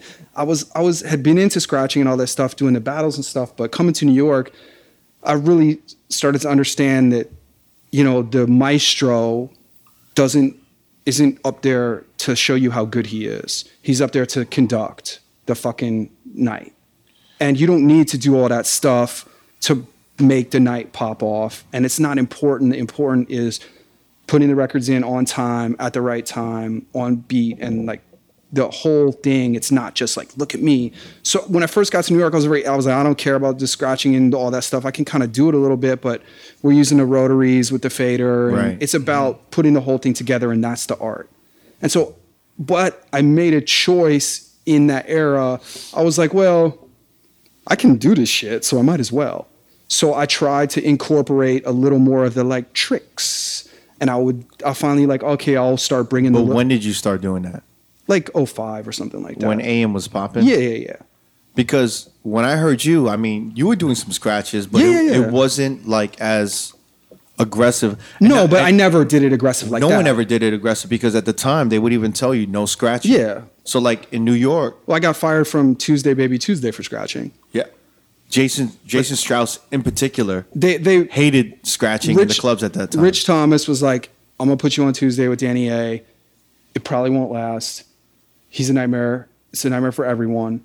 And I did it. It was really hard. The dude was really hard to work with. I did it for a little while, and I was cutting one night, and his little minion came, was like, no more scratching, blah, blah, blah. And so I said, okay. And I looked right at him, and I started scratching. I think I was like, he comes up and says it, and 30 seconds later, or whatever, there's a mix coming up where I would do like a scratch out. And you were looking at him? I was like looking over at him, just. And then I did not work Tuesday Baby Tuesday again. But that was a hip hop party, right? Yeah. And they would, you know, they would have AM come in or whoever, and he was allowed to do it. And his was like louder and more aggressive than mine. Yeah, I would say in his set, it was like 30 to 40% of his set for AM. What, scratching? Yeah. The whole scratching, like all of that stuff. He could get away with it because he was him, but all the other fucking kids that tried to do it because they thought that's what you were supposed to do, it was a nightmare. But the AM clone era was a nightmare. But we can talk about how the parties in New York changed. Oh, because of him? Well, because everyone wanted to be that. Yeah, people in New York started aping that style, and I thought it was really sad because I'll tell you, this is a story that I always tell. When my buddies used to dance, like break dancers a lot. We were up in New York for Rocksteady, I think, and we went to the Shelter, and Timmy Regisfer is a resident there. This is when it was at Vinyl. It was a really big club, amazing sound system. It was dope. You know, the sounds, It was incredible. Yeah. And we get there, and I walk in, and it's like, Ross Stewart, Do You Think I'm Sexy? Rolling Stones, Miss You, M-pop music, Tom Brown, Funkin' for Jamaica. Wow. And it's all kind of like put together in this way that I was just like, holy shit. I'd never heard anything like it. In DC, they'd be on the radio playing Gap Band Outstanding and Before I Let Go. You know what I mean? But in this club, it was everything together. It was super New York, and this is just a normal New York set. But I'd never heard it before, and it sounded so insane and so amazing. And I was like, that's it. Like, this is it. Okay, I get it now. And coming to New York and wanting to be a part of that tradition and wanting to play in that way where you put it all together in this amazing way for the people was what I wanted to do. Well, it's so melodic, right? It's just when you hear someone do it right, it's amazing. And when you hear them and they own the crowd and they have it going, it's just incredible. And suddenly, not only are we suddenly on a laptop and the record thing's out the window, but now we're forsaking the greatest fucking tradition from the greatest fucking city because this shit from Hollywood's making money. It was, I found it to be heartbreaking, but I also was like, well, I can do this, so I might as well do a little bit. Right. So I got out the scratch mixer.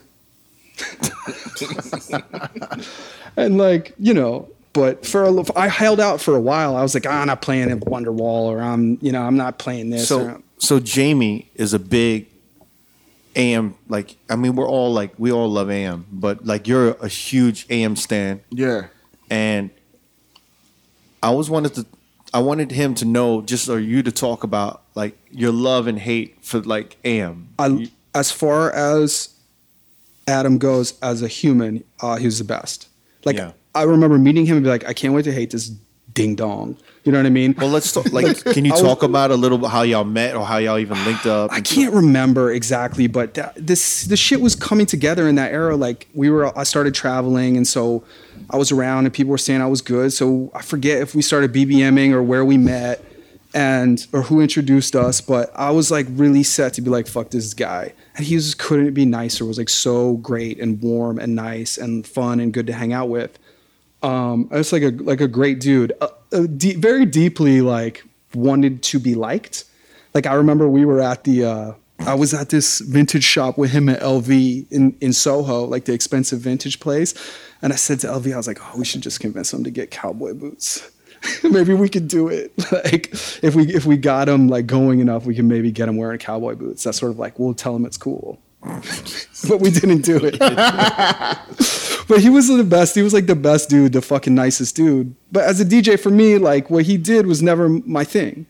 Cause number one, I could do it. Like I didn't have the same scratches or the same exact technique, but it's like, oh yeah, I can do that. Like you want me to do something interesting with this and that? Sure, I could do it. Oh, you want me to like cue records up quickly and put the stickers on them? I knew how to do it all from doing the battle stuff. Right. And I knew how to transfer that to, I didn't know, like I knew how to transfer it to playing in the club. Like even before him and before all that stuff, when I first got to New York, I would carry 2 copies of something, and the part I wanted to use, I put the little sticker on so I could get right to it. Right. And that kind of stuff. So I knew how to take that mentality and put it into the arc of the party. But as far as a DJ goes, like there's never my cup of tea. And the stuff he did for all of us is unparalleled. It's incredible. But as a DJ, I've seen him be good a few times. It's funny because I'm sorry. No, go. I'm sorry. When we all were watching the movie, I remember there was a part when you're like, I really didn't want to like this guy. Yeah. And then Crooked just started laughing hysterically because he recognized your voice because they hadn't showed your face. Oh yet. yeah. It was just your voice and like a picture of him or doing something. You're like, I really didn't want to like him. Yeah, the faux hawk and the whole thing was ridiculous. It was fucking ridiculous. It was totally ridiculous. And for me, it was tough because I come to New York and I'm like, oh, I just want to be part of this tradition, this fucking thing. It's so incredible. And then they're like, no, this is what we're doing now. There's a faux hawk, chubby guy. Yeah, You came at the wrong time. You came a little too late. it's been the story of my life. Well, but he was in this. There was a good 2-3 years where it was like that. Where like 2003, 2002, 2003. Where it was, yeah. For 2004, yeah, it was amazing. 2005 was really the changing point, I think. Yeah. Yeah, and eventually I stopped being mad about it and just got on board. Like, let me get on this gravy train. Yeah. Not for nothing, but in the documentary, you kind of had like one of the like realest statements. The one that you said that he told you that he wanted to go in a bomb shelter. Yeah, I mean, the addiction's a motherfucker. Well, I mean, do you mind touching a little bit on that? Like, because you went through kind of like a rehab stage a little bit. Yeah, but it was in very high school. early, right? Yeah, I was real young. But I got sober super young, and I just never drank again. And But like, I know you, kind Yeah. of. You know what I'm saying? So like, I know your personality is always on like 110. not always, but Usually, like I put it this way. When you first meet somebody, you kind of want to push their buttons a little Yeah, bit because you yeah. want to figure them out. Like, is this real? Are you full of shit? I try not to, I don't do that stuff as much anymore. Right. I'm very sort of like It was typical for us to DJ and then link up after the Yeah. gig and be at a diner, and we'd be either at one table or spread out in different tables with Yeah. different people. Like, I'd be with 3 girls, or he'd be with like some people, and some people would be like 3 girls, 4 guys, whatever.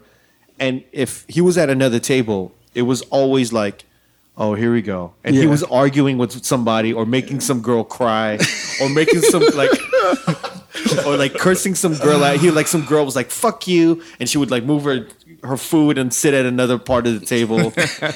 So like, I always pictured like, imagine if this dude drank Yeah, exactly. Like But imagine if you know what I mean. The thing is, if when I drink, like all that all goes away. Actually, like I'm not like You're that. mellow. Yeah, I'm like nothing. So my thing is, I think one of the detriments, no, not the detriments, but one of the things, the missing elements of greatness for you Here we go. would have possibly been drinking a little bit. Yeah. Well, Because we'll never know. we'll never know. We'll but never know. It's one of those things where the nights just go a little faster.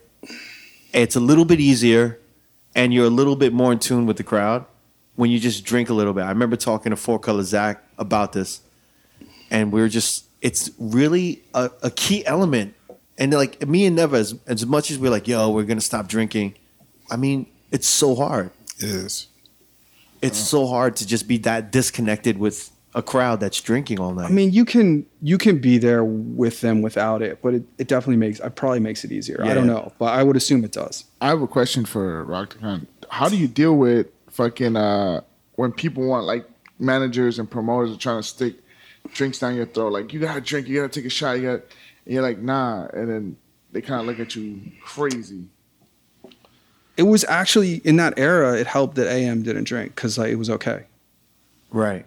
So it made it easier. That made it easier, and you just don't. I just say no, and try to be nice about it. You know, it sounds like impossible for me, but there are times when I've been able to be nice about it. Be like, oh no, thank you. I just don't. I don't know.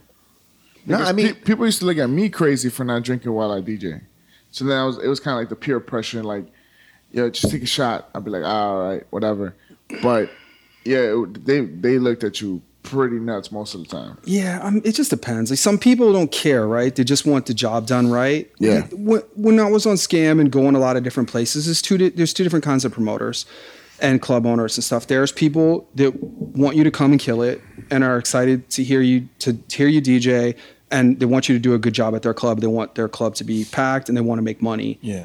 And it's it's a little more business. And there's people that are there because they think you're cool and they book you and they want you to think they're cool, or they think you're cool and they want to drink and party with you. And like I didn't do well with those people, but I did well with the people that were like, they want you to come kill it and they're interested in the craft or whatever. So there's room for everybody. So in New York, you were doing Marquee, Yeah. and then it gets a little hazy because I left in the end of 2005. And I went to Vegas. I was doing all that stuff, and then I started seeing. Okay, so I was like, oh, people are going to Vegas. yeah. And they're getting money. I knew people were getting money out there, and I was like, well, this is where it's going to happen. This is where you play a big club. So wait, I because I'm very curious. I'm like really fuzzy on this. I went to New York, and I went to Vegas in 2005, and I was there, and I was with Neva. We were DJing. During that era, you were traveling still. You were doing out of town gigs. We connected in Vegas because I was going to Reach had put me on to these dudes in Scottsdale, Right. and I was doing a bit of Scottsdale, and that's how I started to get more familiar with the West Coast scene. And my first sort of intro into Vegas came through Scottsdale people. They were talking about maybe managing me before I ended up on Scam. And that's how I think I DJ'd at Light, and I wasn't ready for it. I remember that night being like, ugh, I just wasn't ready for it. It's just a different Light in the Bellagio. Yeah, it's just a different, not Light, No, it was Jet. Jet. I was just not ready for it. Yeah. Like it was fine, but it was not great. It's not a vibe. It's No. like literally you're shoving cocaine down people's Yes, ears. and I didn't know. I had no idea, and I just wasn't ready for it. But you get if you have it, if you're young and hungry, It's hard. You figure Vegas out. It's hard though. I mean, it Takes a couple You times. figure it out, but it's hard when you're on that New York vibe and you're trying to make it sexy, and then you go to Vegas and they're like, like, come on, man, like play the Yeah. They want to hear the shit. They want to sing along. They want to wild the fuck out. Yeah, just hammer them. So But yeah, so I was going to Scottsdale. Reach put me on with these dudes in Scottsdale, so I was going out there a little bit. And then I kind of saw that I was like, this is where this is going.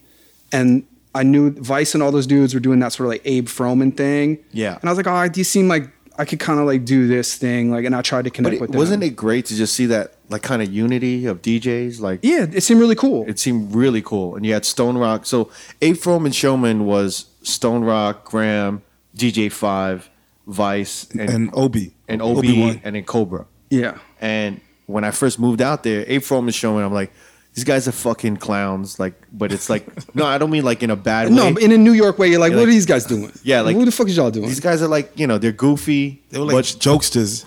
But there was like a unity to it. So I was like, yo, that's real. Like, these motherfuckers are cool. Like, they're doing some shit together. Yeah. And I remember you coming out, and what I'm trying to figure out is this, and I don't know whether we should go down this way or this way. Whatever. I will. So how did you get into Scam Artist Management? But then I also want to talk about production. Or I want to talk about how we kind of got into extended mixes. Like we were Okay. like, Well, let's hey, do it. We'll do it both. Well, let's talk about production. Okay. Or like just so like because we're the generation that came up with Serato, right? Yeah. So we were obsessed. I was obsessed. Remember the first 2 years? We were obsessed with getting music. Yeah. You got to get it all. You got to get all the music. Decent quality. And I remember I used to spend fucking 6 to 8 hours a day transferring vinyl to MP3s. We did a different thing. Me and a couple of the kids that worked at Turntable Lab, who had gone on to start working DJs, we all kind of got together and started looking for stuff on CD. So we sort of pooled resources. I did the same thing, but not everything was on CD. No, but if you get a few people working on it, you can find a lot of shit on CD. Yeah.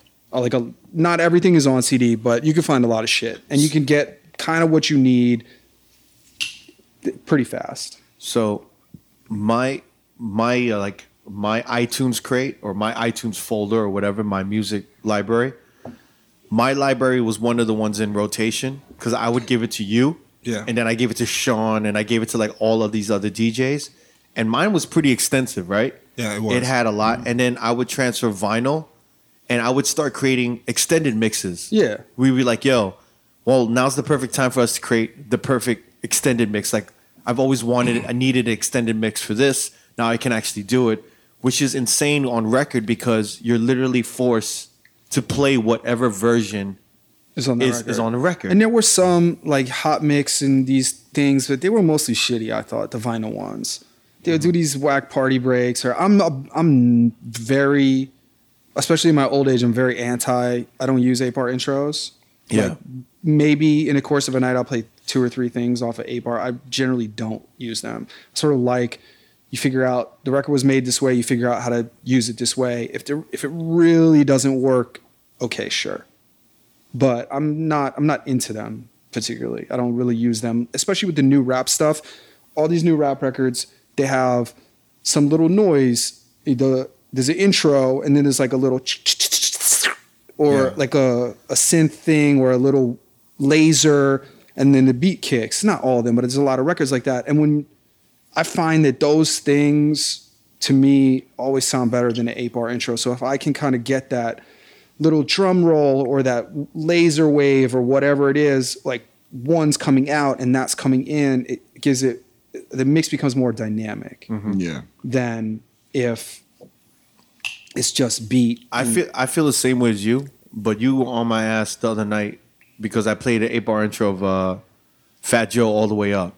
Oh God! I mean, to see a seasoned professional with a history in the game that's so respected play a 8-bar intro of All the Way Up, it was sad. I mean, it was just sad, and it wasn't that you played an 8-bar intro of All the Way Up. It was that the one that you played had drums under the drop Nothing could stop me. I'm all the with the fucking kick and snare behind it. What's wrong with you? Did you just start like what? Oh, I was so sad. To my defense, This is indefensible, but he's gonna try.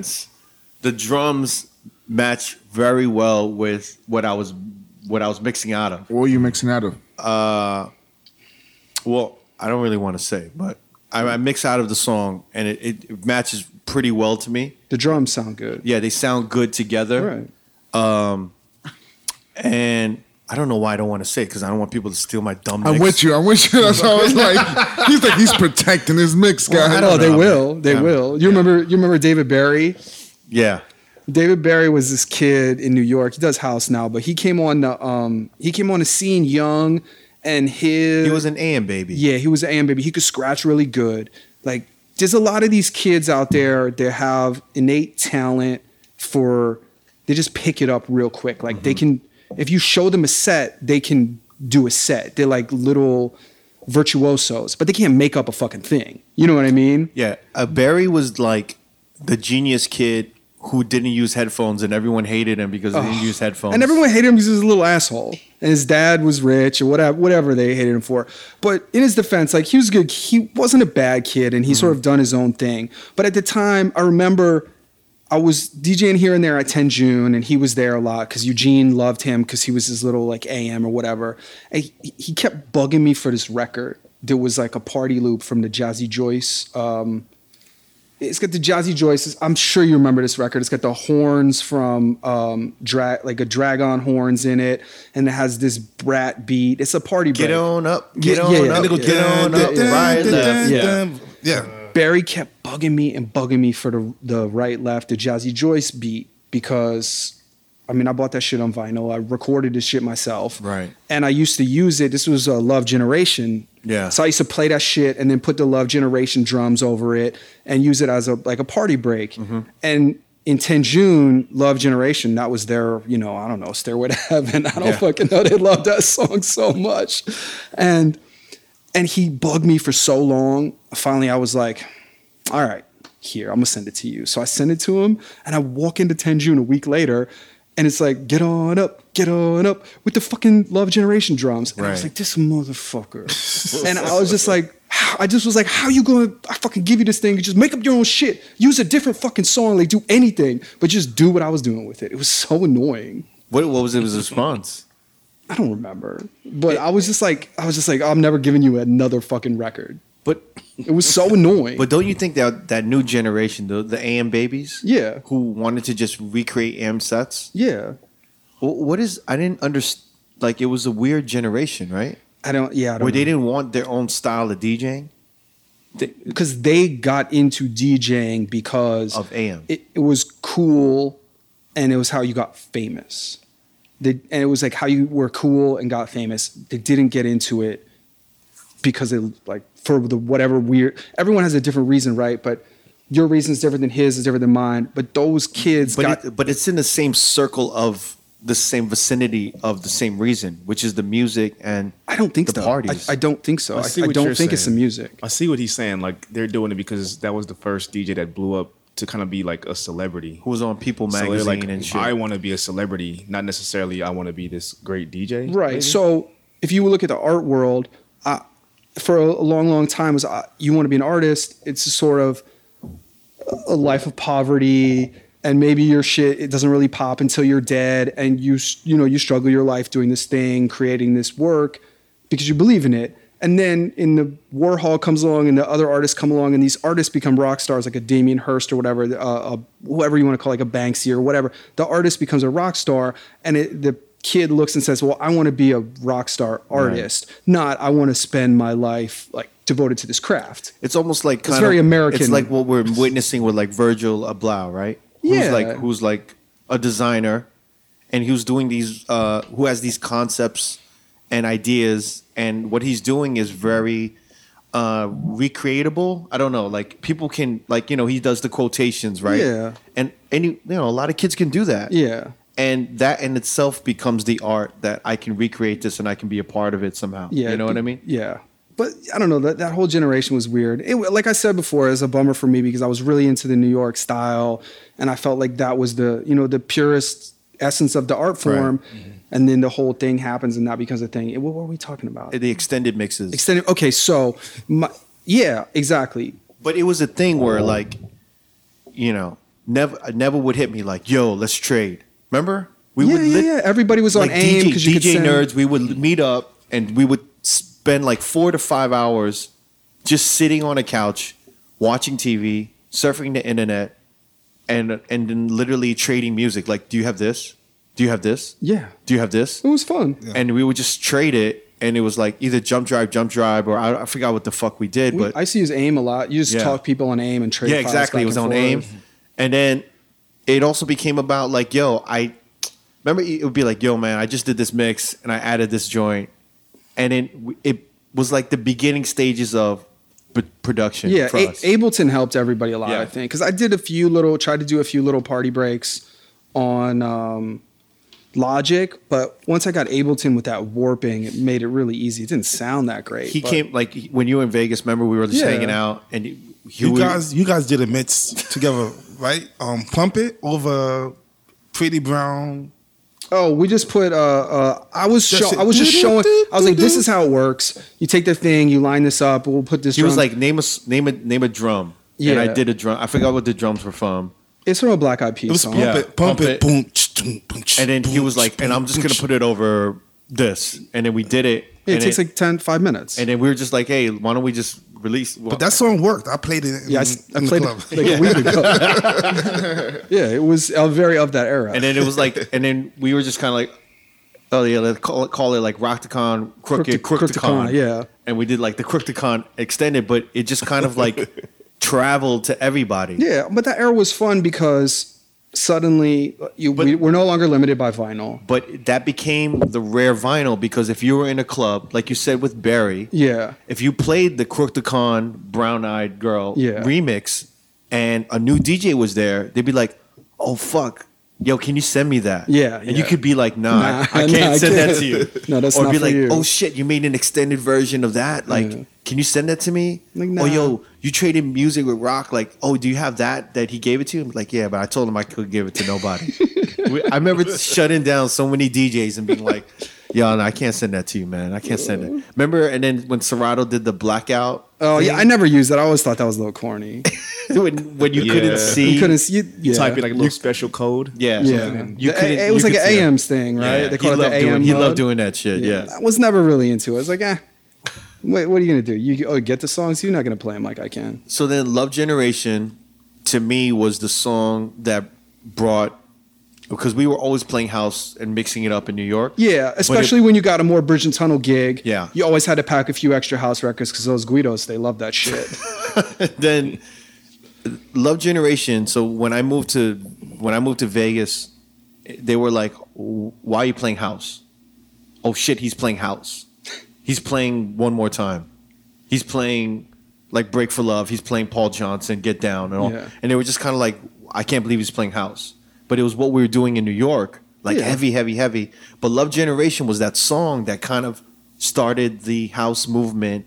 But it was in New York, especially. I Yeah. felt like it brought house back into the bodily Right. upscale clubs. And Bob Sinclair was really the forefront of that because he did that, and then Love Generation, and then World Hold On just fucking ripped everything up. yeah, it was. Those records were so big. So then I remember you were sending me a World Hold On.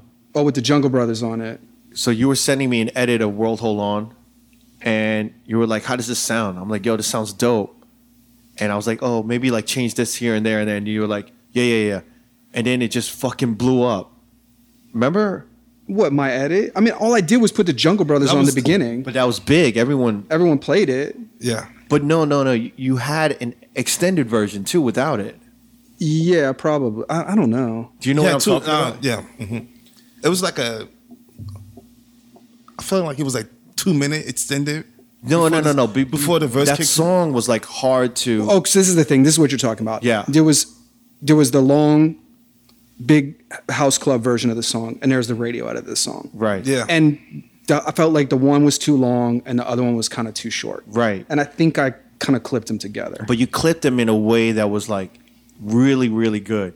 Do you know what I mean? Where it just kind of went straight to the vocal. It was to the point. But it was like echoing in and out.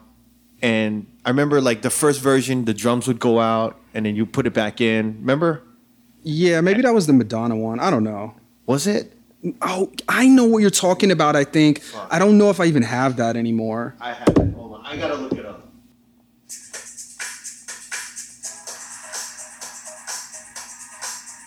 I mean, it's just a song. I don't know what I think I just spliced it together. I think the song was just good. I think you're giving me credit that goes to Bob Sinclair. That's Yes, it's the Jungle Brothers one. Yeah. I think you're talking about the extended one. That one. Yeah. Well, anyway. No. But that extended to me. I don't know. It was just because it was so hard to play some of those songs, like Love Generation. Yeah. No, Love Generation was Love cool. Generation was cool. But it had like a fucking 34, 32, or 64 bar intro. Yeah. And it's like, you know what I mean? It was just like You had to know. it didn't hit. It didn't hit for like a commercial crowd. Right. And you, as a DJ, you had to learn how to skip through the records. Well, so first we were making edits. I stopped making edits because I was just got better at using the cue points and figuring out the program. I was just like, well, I don't really need to make an edit. I'll just skip through the song myself. I'll just do the work, and it looks like I'm busy. Like, instead of just sitting up here playing an edit, I'm cutting through the song myself, so it makes it look like I'm doing a bunch of work. Like, I'll just do the work in front of people, so it seems, instead of make the edit, so I just looks like I'm like working really hard, like sweating at the turntables, like really doing it. For me, I was never that coordinated, so I needed like the edit, to be honest. You know, like I could like, you know, it was just, to me, it was like another thing to remember. Yeah, I know what you mean. So like if I'm mixing, I'm like, fuck, I forgot to hit the number 3 so it hit the first verse. Yeah. You know what I mean? Yeah. But we'll hold on. I gotta hear the original actually later. But it was just one of those records where it's like, God, like the radio edit had this. It didn't hit. The It radio didn't edit. hit. The radio edit was compact in this way. That was really good, but it sort of needed an intro. It needed a few. I think it needed a few extra bars, and it just made sense. Like, you need to play the radio edit, but it's kind of like too short. It doesn't come in quite right, so I just kind of like put it together. And then the way your extended mix like worked, you could run an acapella, and you could intro it better. Yeah, I would. Does that make sense? Yeah, I would do when I was. We got to explain that during this time it was big. Everybody was doing different. Like, everybody was doing this West Coast style acapella. of DJing, of cutting the music out, scratching in an acapella, and then playing the 8-bar intro into the song. Right, and which wasn't bad when you did it right. When you did it every 20 minutes or 15 minutes, it wasn't bad. And when you chose the right ones to use, Yeah. and to maximize them and use the right party breaks. But there was these West Coast DJs that did it every fucking mix. Of course. It was like goddamn stop. It was bad. Yeah. And I think that was the argument, or the thing I was talking about with Jay Espinosa, like that style of just like introing out something, playing the acapella, you know, mixing in. Let me see those hands. Let me see those yeah. hands. Let me see those hands. Let me see them. Let me see those hands. Let me see those hands. Dropping an 8-bar mix or 16-bar mix, extended mix, and then letting it run for 8 bars, and then scratching it out for the next 8 bars, and then playing the song, and it just didn't work for energy in the club, to me. Yeah, I mean, like I said before, I learned a lot from watching Analyze in DC, and I just tried to apply what he did with the hip hop stuff and just pick the best parts of the record and just apply that. Like, let me get the best little pieces of this and put them together the best I can. So when you were in Vegas that time, was it the beginning stages of like, I remember we were trading music. We did that Crook the Con thing. Yeah. And then we went into, I think, like my studio room, and we were like fucking around with acapellas and stuff Yeah. like that. And you were showing me some ideas that you had, and I was showing you some stuff. And it was like literally kind of the beginning stages of like major mashup shit. Yeah, but people were doing. I was never that, like, as a DJ, I was snotty about mashup. Before Serato, I was. I mean, like, to be honest, we both hated it, but we knew that it was just popping. Everyone in New York was kind of like, well, we already DJ like this. We just DJ like this. And I don't need to put like 2 wacky things together. I just play a bunch of different shit during the course of the night, and it's cool. But it was the MySpace era, and it was like, oh, you wanted to be on like the MySpace mashup DJ. Yeah, you have to like have something on your MySpace that you did that sounds cool. We thought it was like, we all thought, I don't know, like everyone would call us mashup. We're like, we're not mashup. Like we're just DJs. Because at the time, like you said, we were just doing what we're doing. But we were putting these things together, I remember, and this is where it comes in with Scam, because this was around the time, maybe when you were in Vegas, you were talking about all I don't know if I'm gonna sign with these guys, or you were talking to them. Yeah. And you were also talking to Mark Ronson and stuff like that. Yeah, remember? like Mark's guy, they put me in. Mark's manager, I had a meeting with them, and they put me in stereo for a night, and I bombed there. Yeah, it was terrible because I didn't like. Stereo was very white kids headbanging to Dipset, which was at the time all the gigs I were playing were very kind of mashup-y, crossover-y at the time, and that was what I'd kind of been doing, and so my radar was not like that hip-hop muscle. If you don't flex it, it atrophies. That Greenhouse, like tunnel fucking banger shit. Like if for me, if I'm not gonna be locked into that always unless I'm working a night like that. So I went and did this night at Greenhouse, and it just fucking sucked. I was playing like Salt and Pepper Push It, and they want to hear like Dipset, and it just it wasn't. I don't know, maybe my attitude wasn't the right fit or whatever. I just sucked, and like it just didn't make any sense.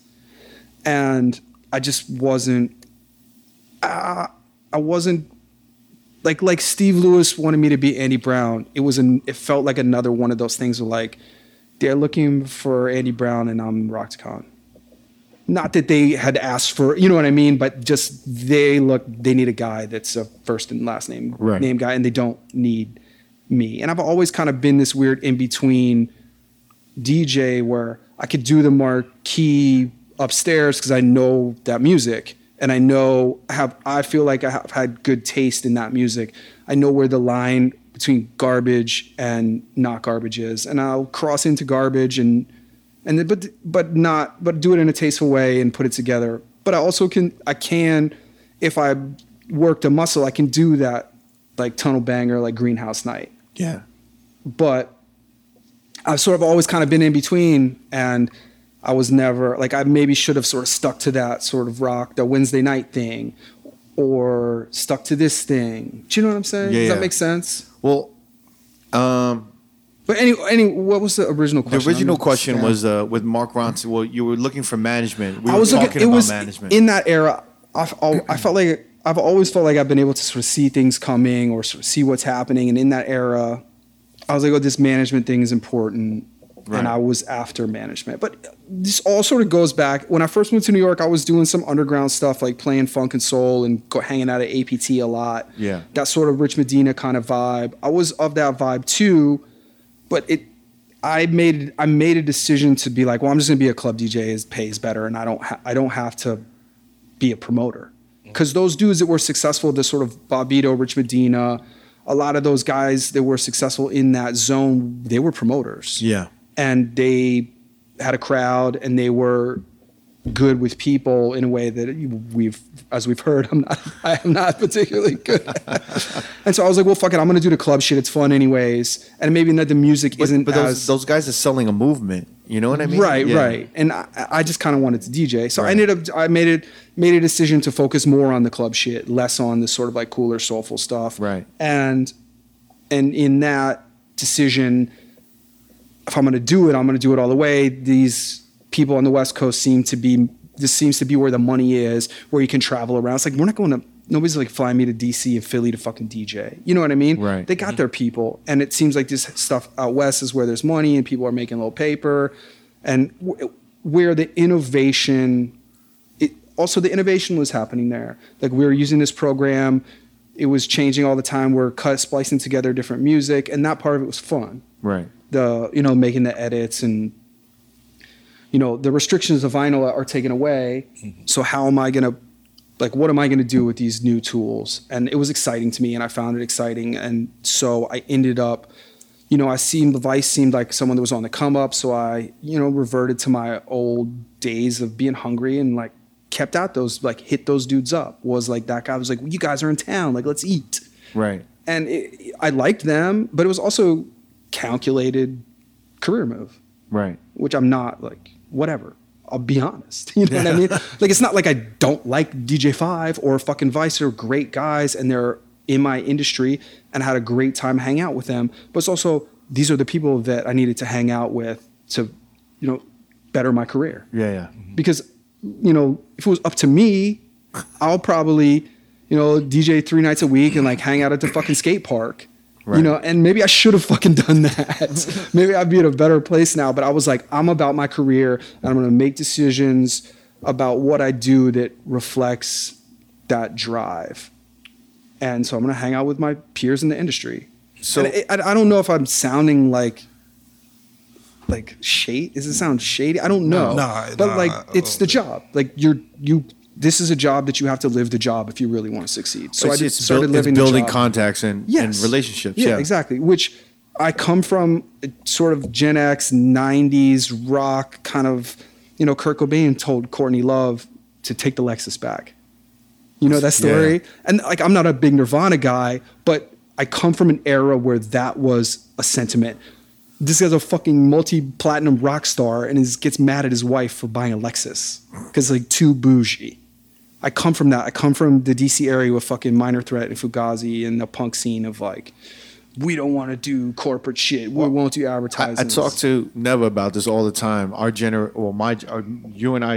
generation, and how it's kind of held us back from selling out. We're stuck between old school, grimy, like we doing that shit. You know what I mean? Like we're stuck. We're stuck, keeping it real. Yeah, we're stuck between like Grandmaster Caz, like these motherfuckers from Sugar Hill stole my rhymes. Like 50 years later, he's still talking about that shit.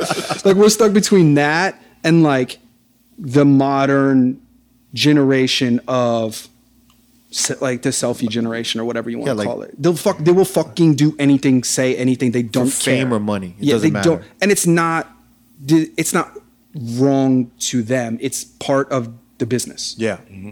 Where when we start doing anything mildly outside of character, or that we think is like not real, quote unquote real, the self-loathing comes, and then we start saying, "What am I doing? I'm not being myself. Right. I'm not, whatever." Like that. But our problem is that we'll like kind of dabble in that. We'll like do some of it, right, and then pull back. It's like, I'm gonna do something. Like I'm gonna be on Scam. When in actuality, we should have just gone with it all the way, kind of, right? If you want to be successful. I did that, right? Yeah. Like I did that. Well, I want to talk about. Okay, you signed. You would like. I remember on the table we were talking. Do you remember when I signed with Scam and we went to that party? It was like Suge's birthday party, and Homicide had just got on. Yeah, and it was like you're coming out. Well, it wasn't my coming out. It was like your Rockefeller chain. It was like your Rockefeller chain moment. So me and Crooked, we go. I had just got on Scam because I think Suge had moved to New York for his job at the label, and so he moved to New York. He's managing DJs. He's like, well, I need somebody in New York, and they ended up getting me because I was fresh and they could work with me. I was established, but not so established it would be a problem. And from his point of view, it was like, white boy. Yeah, I need a white boy. Yeah, I needed a white boy. We got a lot of minorities on the on the roster. Yeah. Like we need a white boy here. LA was real. When I first got on, the people in LA were very like, oh, them. It's like, oh, them.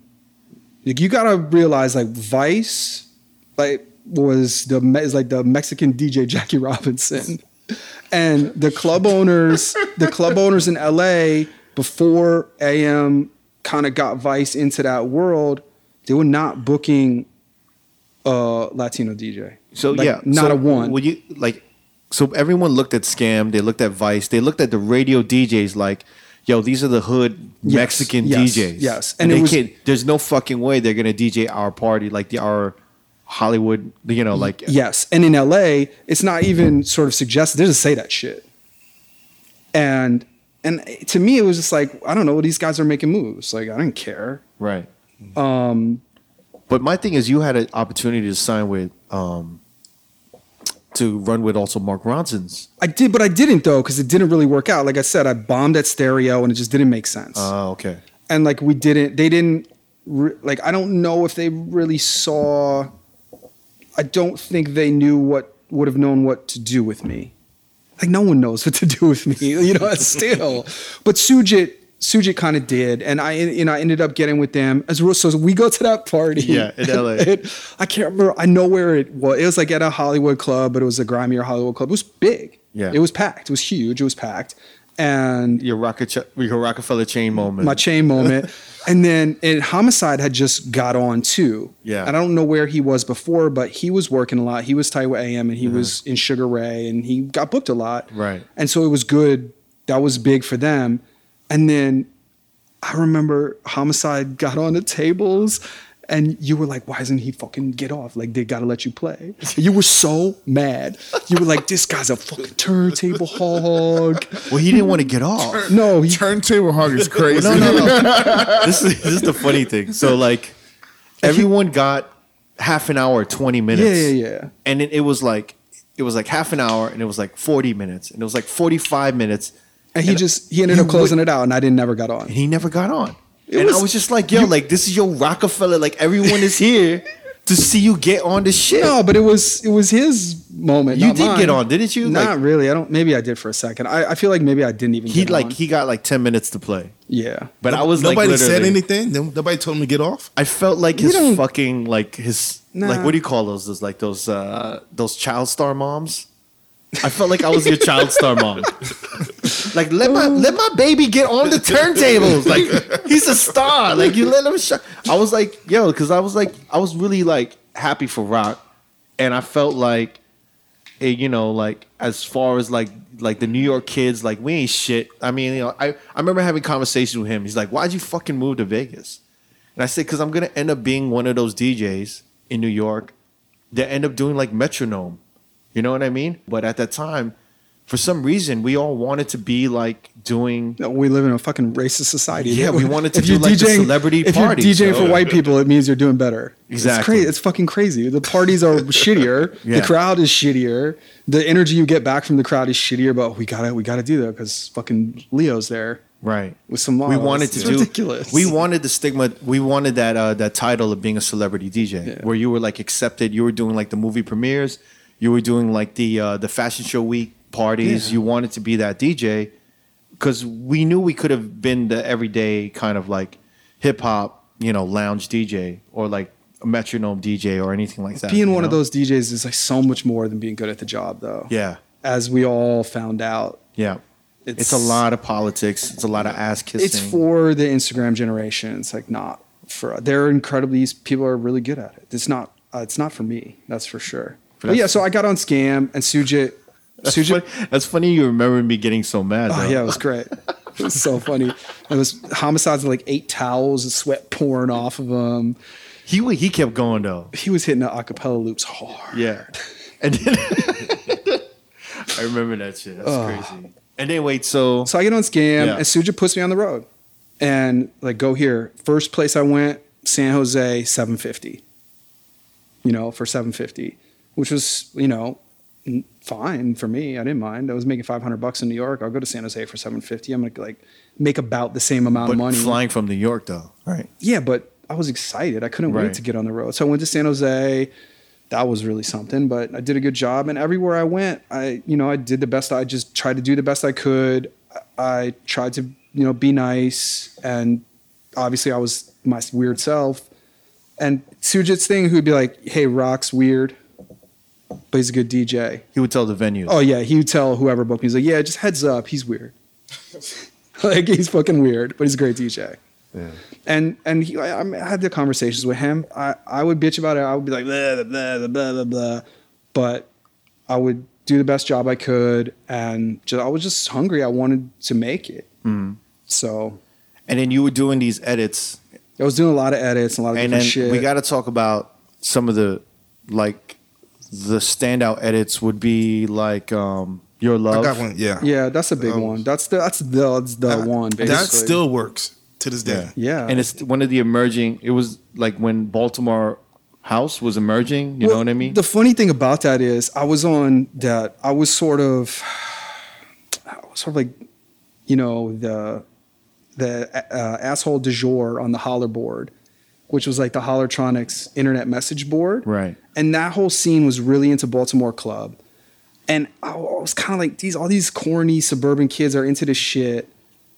And it just seemed Holotronics was known. Holotronics, which was Diplo. Yeah, Diplo and low budget in Philly. They were known for like all of these like kind of Baltimore house. So okay, so this is a deal, right? You grow up in one of those cities where those records are played on urban radio. Yeah. In Philly, those records were still getting played on urban radio. In Baltimore, they're still getting played on urban radio. So if you grow up or you're living in one of those cities, that's part of the party set. So what those dudes were doing in Philly was no different than what anyone did in New York in the clubs at the time. They played an eclectic mix of music that happened to include those records because those records are radio records in Philly. Right. So they weren't doing anything particularly special. Mm-hmm. They're just doing a party for their scene, which was some hip hop people, is a eclectic mix of people. It was black, white, Spanish, a lot of different types of people.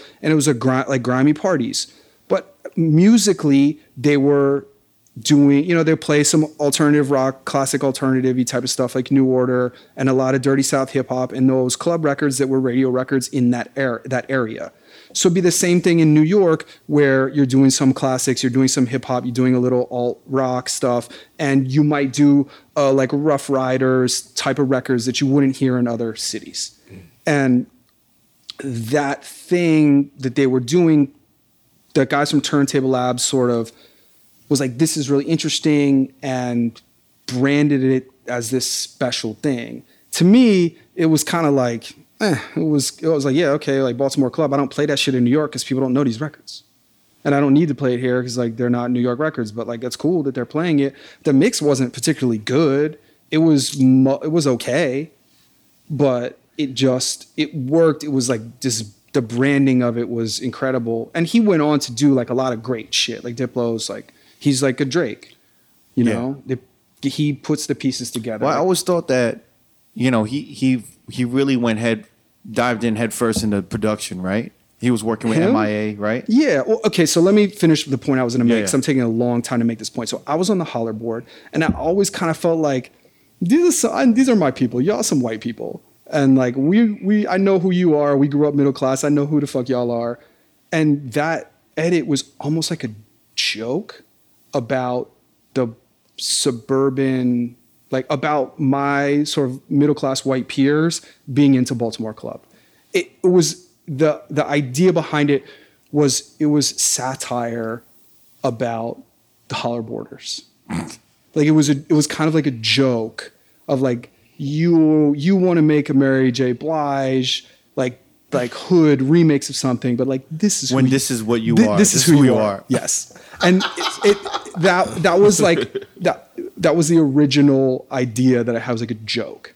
So you didn't expect this song to be as big as it was? I just made it, and I was like, oh, this sounds cool. Like I used the drums from Sunday Bloody Sunday, and chopped them up in Ableton.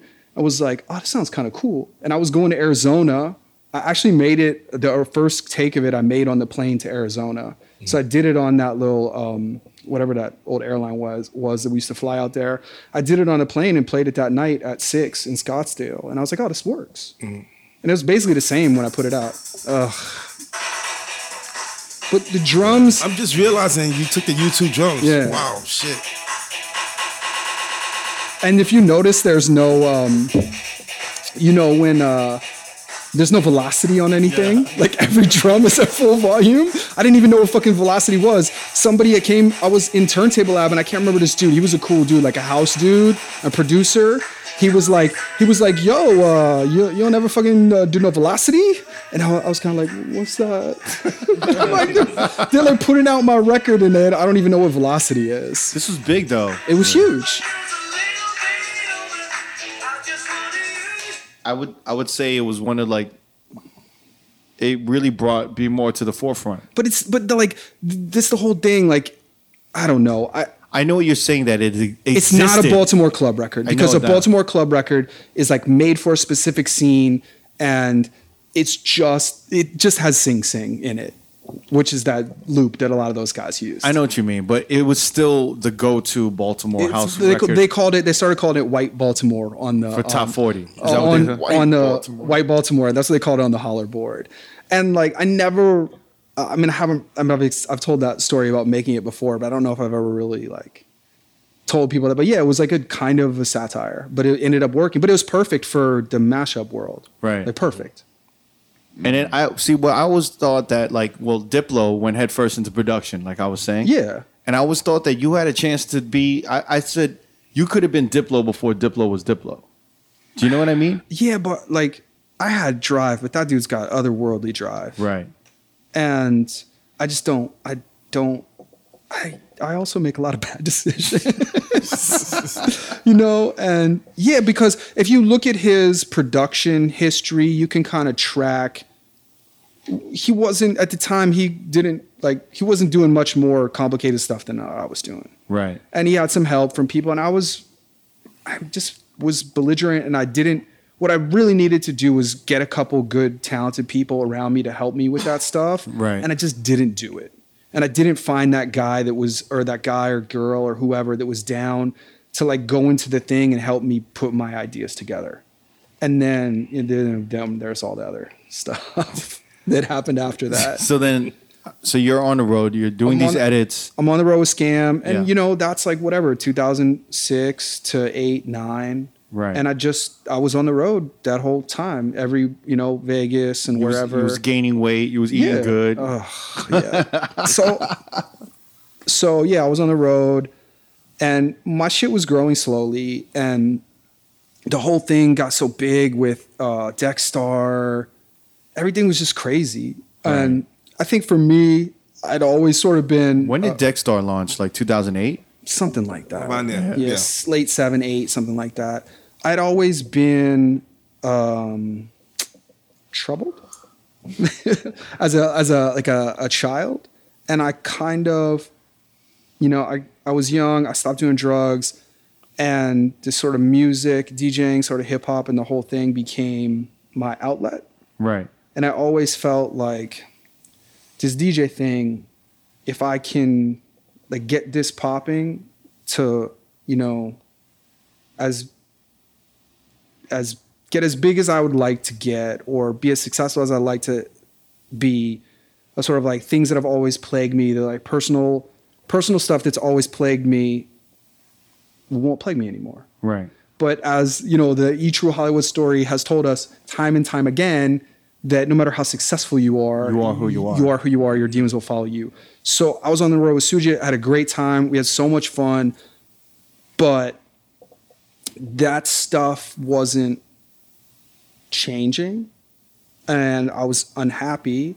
And I also woke up one day, and it's like I got into this business to never have a job, and there's a fucking guy in a suit with a fucking earpiece in telling me what to do. AKA the manager. Yeah, whatever. And I was like, how did this happen? I understand, especially more now than ever, like on some level, there's always going to be someone that tells you what to do, like the client, whoever. But it was bad at certain venues. It was really bad. Like there's a guy in a fucking lame suit with an earpiece who doesn't understand what you're doing and doesn't understand that you're a professional telling you what to do. Well, here's what happened. In New York, obviously, bottle service, nightclubs, the scene that we were in, right, was bubbling. But it was still the early first 5 years of it, something like that. Yeah. The early So stages. all of a sudden it became a product. It was fast and loose for a while. Yeah. And then it became corporate. It became a product. And ultimately, when it became a product, it started to leak to other cities and states. And it became, like corporate. It became like anything in America became corporate. Yeah. Yeah. And that's when you started when they started not trusting the DJs, when they started saying, well, I'm the money guy. I own this shit. Or the manager's like, I run this shit. And I know better than you. When in actuality, it was a new concept for a lot of these cities and a lot of these venues and the managers. You know what I mean? And nightlife, like obviously you want to make money. But nightlife, if you don't put, you can't put money first. Like it can't be numbers. If you run it all on numbers, you don't have magic. And so there has to be some bit of we're just going to do this because we want to. Well, you say all the time that bottle service killed nightlife, kind of, right? Kind of.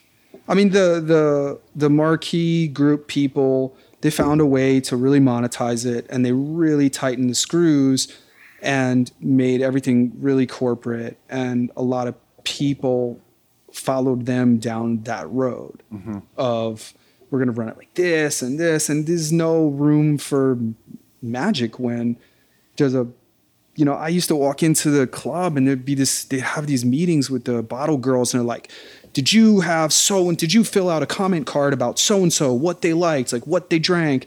And it's like, these are the things that good nightlife people do. They know what you drink or what the important people do and this and that. Right. But the way they were doing it was so corporate and so ugh. Right. Like the Steve Rubell at Studio 54, he fucking knew what everybody wanted and knew what people wanted and drank. He's like a crazy guy that kept it all in his head, not like a weird, like just managing a file of information on clients. They just did it in this way that sanitized things.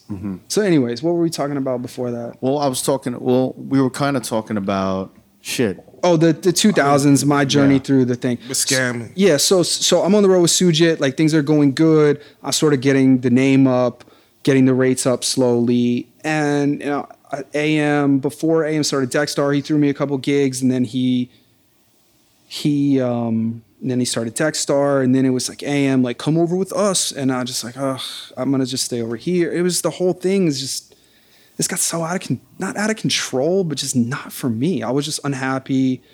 Like, the music was so, I don't know. It was just weird. The whole thing wasn't, I was just over it, kind of.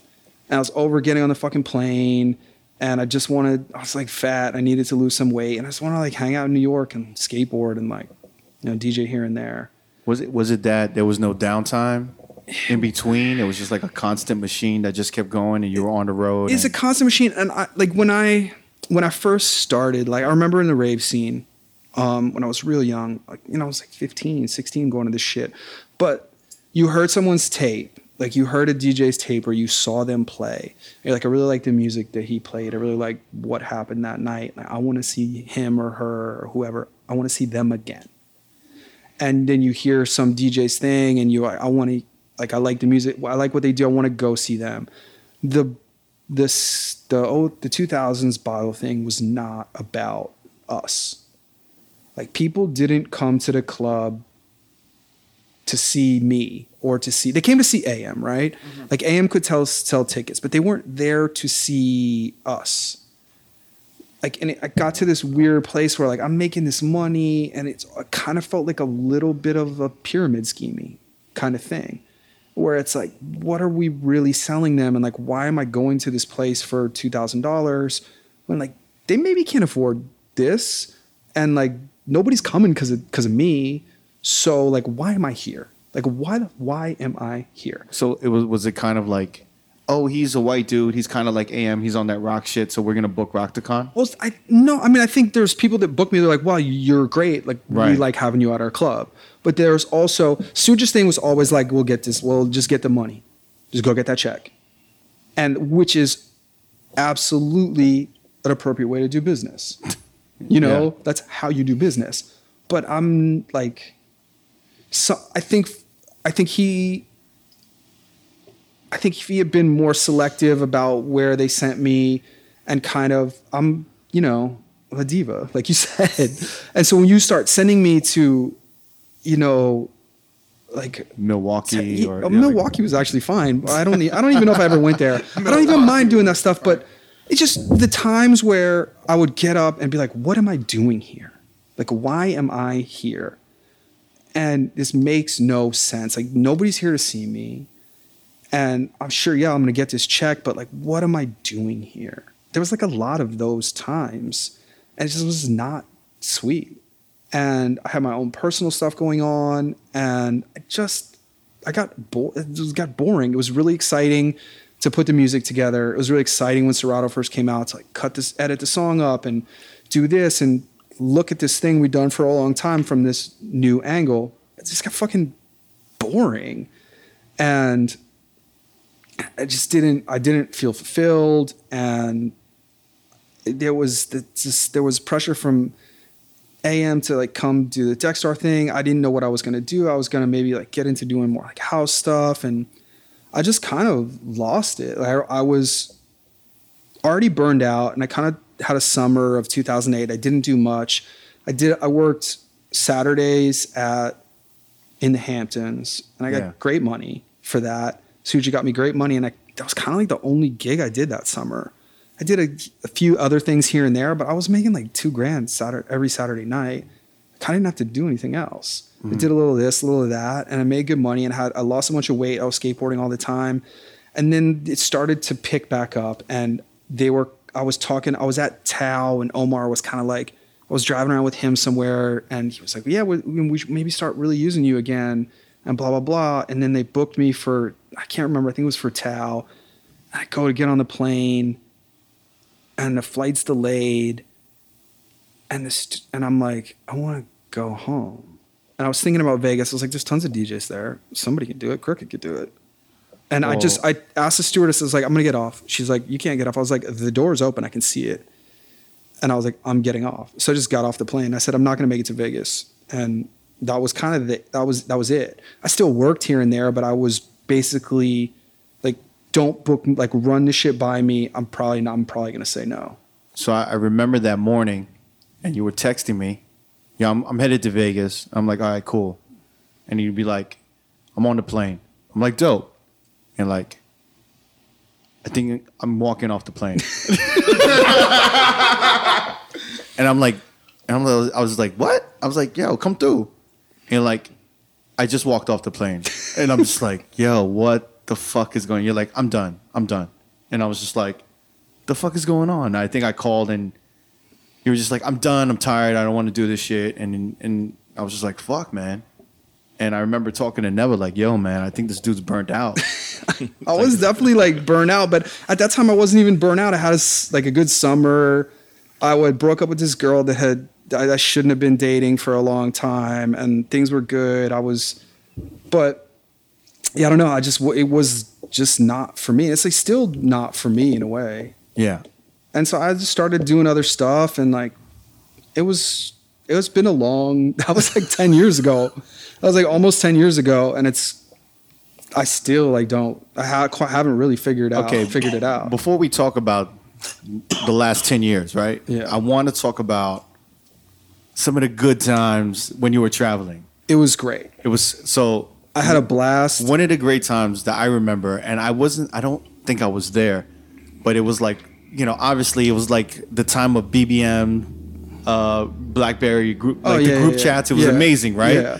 So, it Winter Music Conference in Miami. Oh yeah. Do you remember that? Yeah. Which one? Well, it was probably a couple, but I wasn't at one of them, and I think it was a scam takeover. So what happened is the guys who ran Mansion that was another place that really helped my career. Yeah. Like, they were looking, Mauricio and Irie were the residents at Mansion, and they got into it with Roman Jones, right, who ran Mansion. And they were out of Mansion. They would Fridays, and they were out. And Mansion Fridays, they needed someone. And it's like huge club. 2,000? Huge. I don't know the number, but it's fucking huge. That's a big club with a budget. And they tried everyone, and Roman liked me. And like, at the time, I had enough experience in Vegas, right, and had done enough of those kind of places where I just, you know, was able to like finesse it. And I always thought I wasn't quite right for it, but I was a good fill-in. Like, they really needed a mic person, you know. The room needed somebody on the mic. And if I had found an MC to work with, or like someone local that could just be that dude, right? Because Irie did that there, and it, you know, saved the night most nights.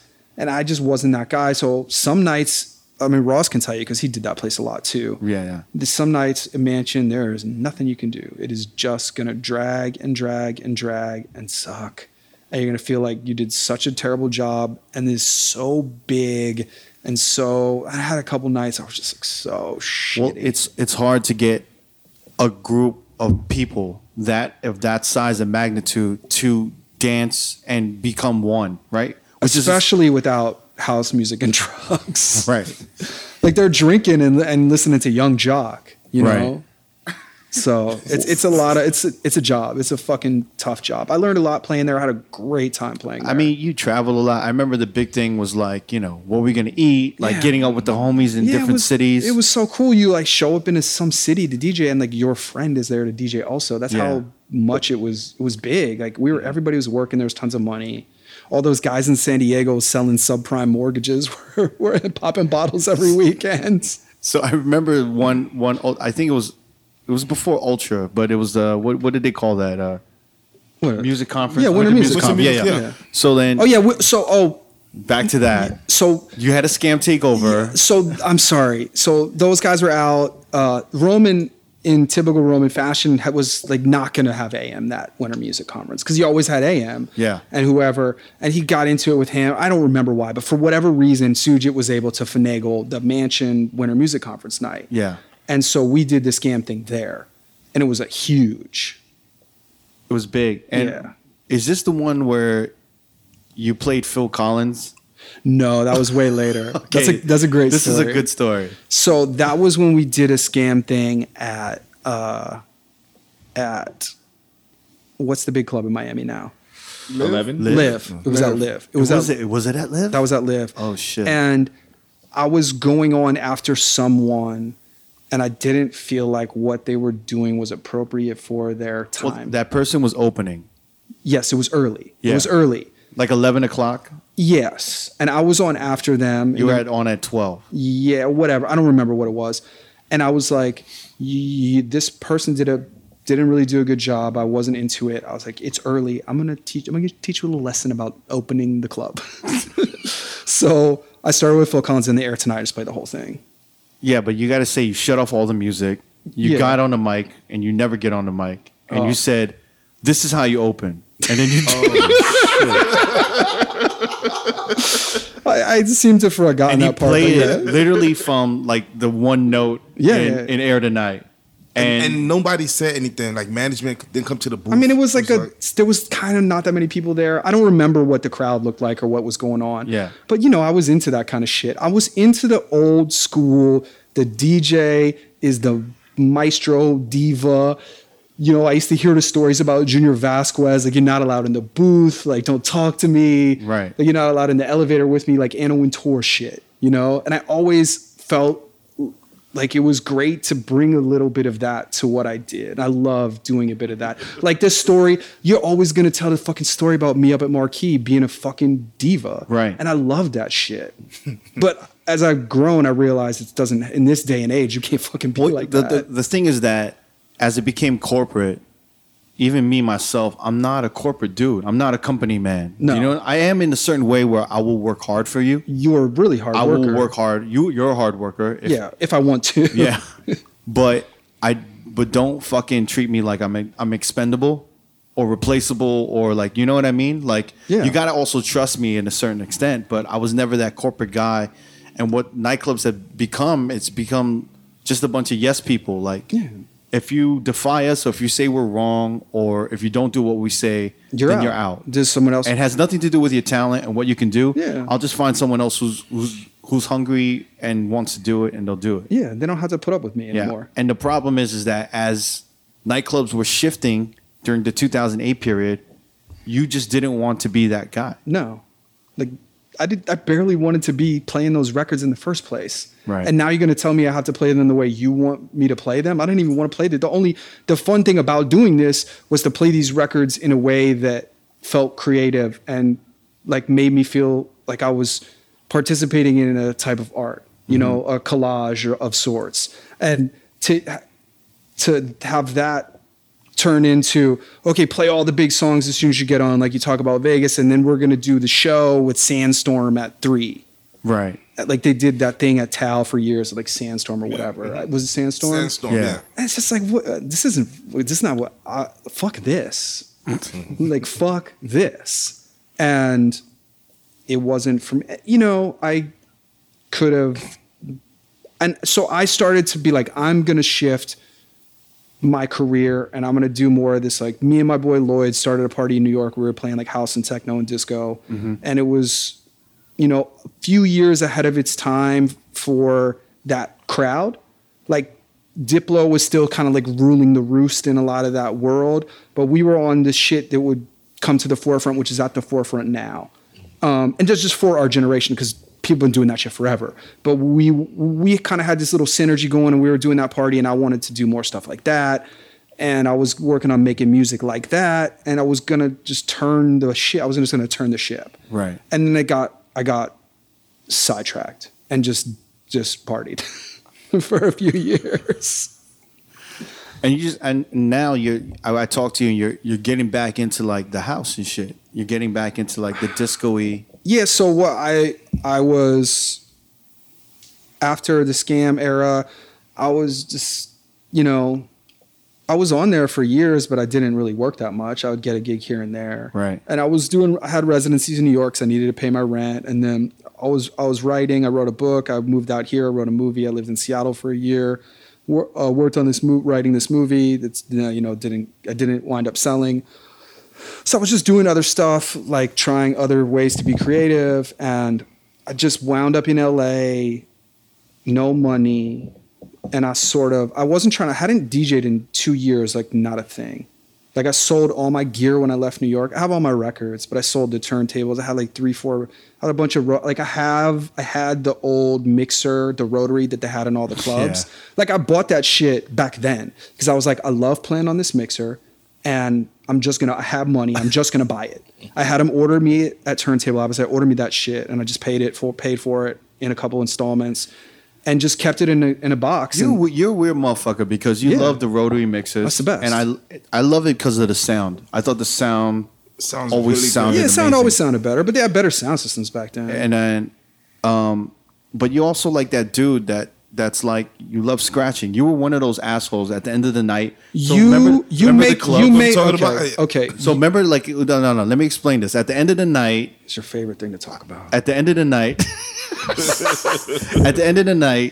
it would be like rock and like 5 at like 3 a.m. and it would be like a semi-packed room, and you're just scratching for like 45 minutes, man. You remember that shit? It wasn't for 45 minutes. It was long. It wasn't. It was. I wrote an email to the producers of this TV show to tell them to stop saying like pause and no homo stuff. It's 2018. It's a little homophobic. It's exclusive. You're excluding people. You're being homophobic. It's 2018. We don't say that stuff anymore. Anyways.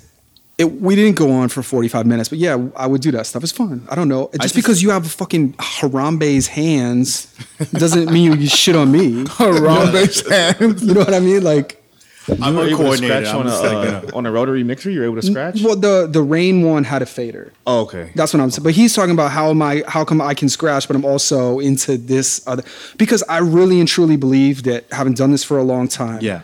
the pinnacle of the craft for me Yeah. goes back to being out the shelter and hearing Timmy like rock all that stuff, and that putting it all together in a way that's special, and you don't need a crossfader to do that. Yeah.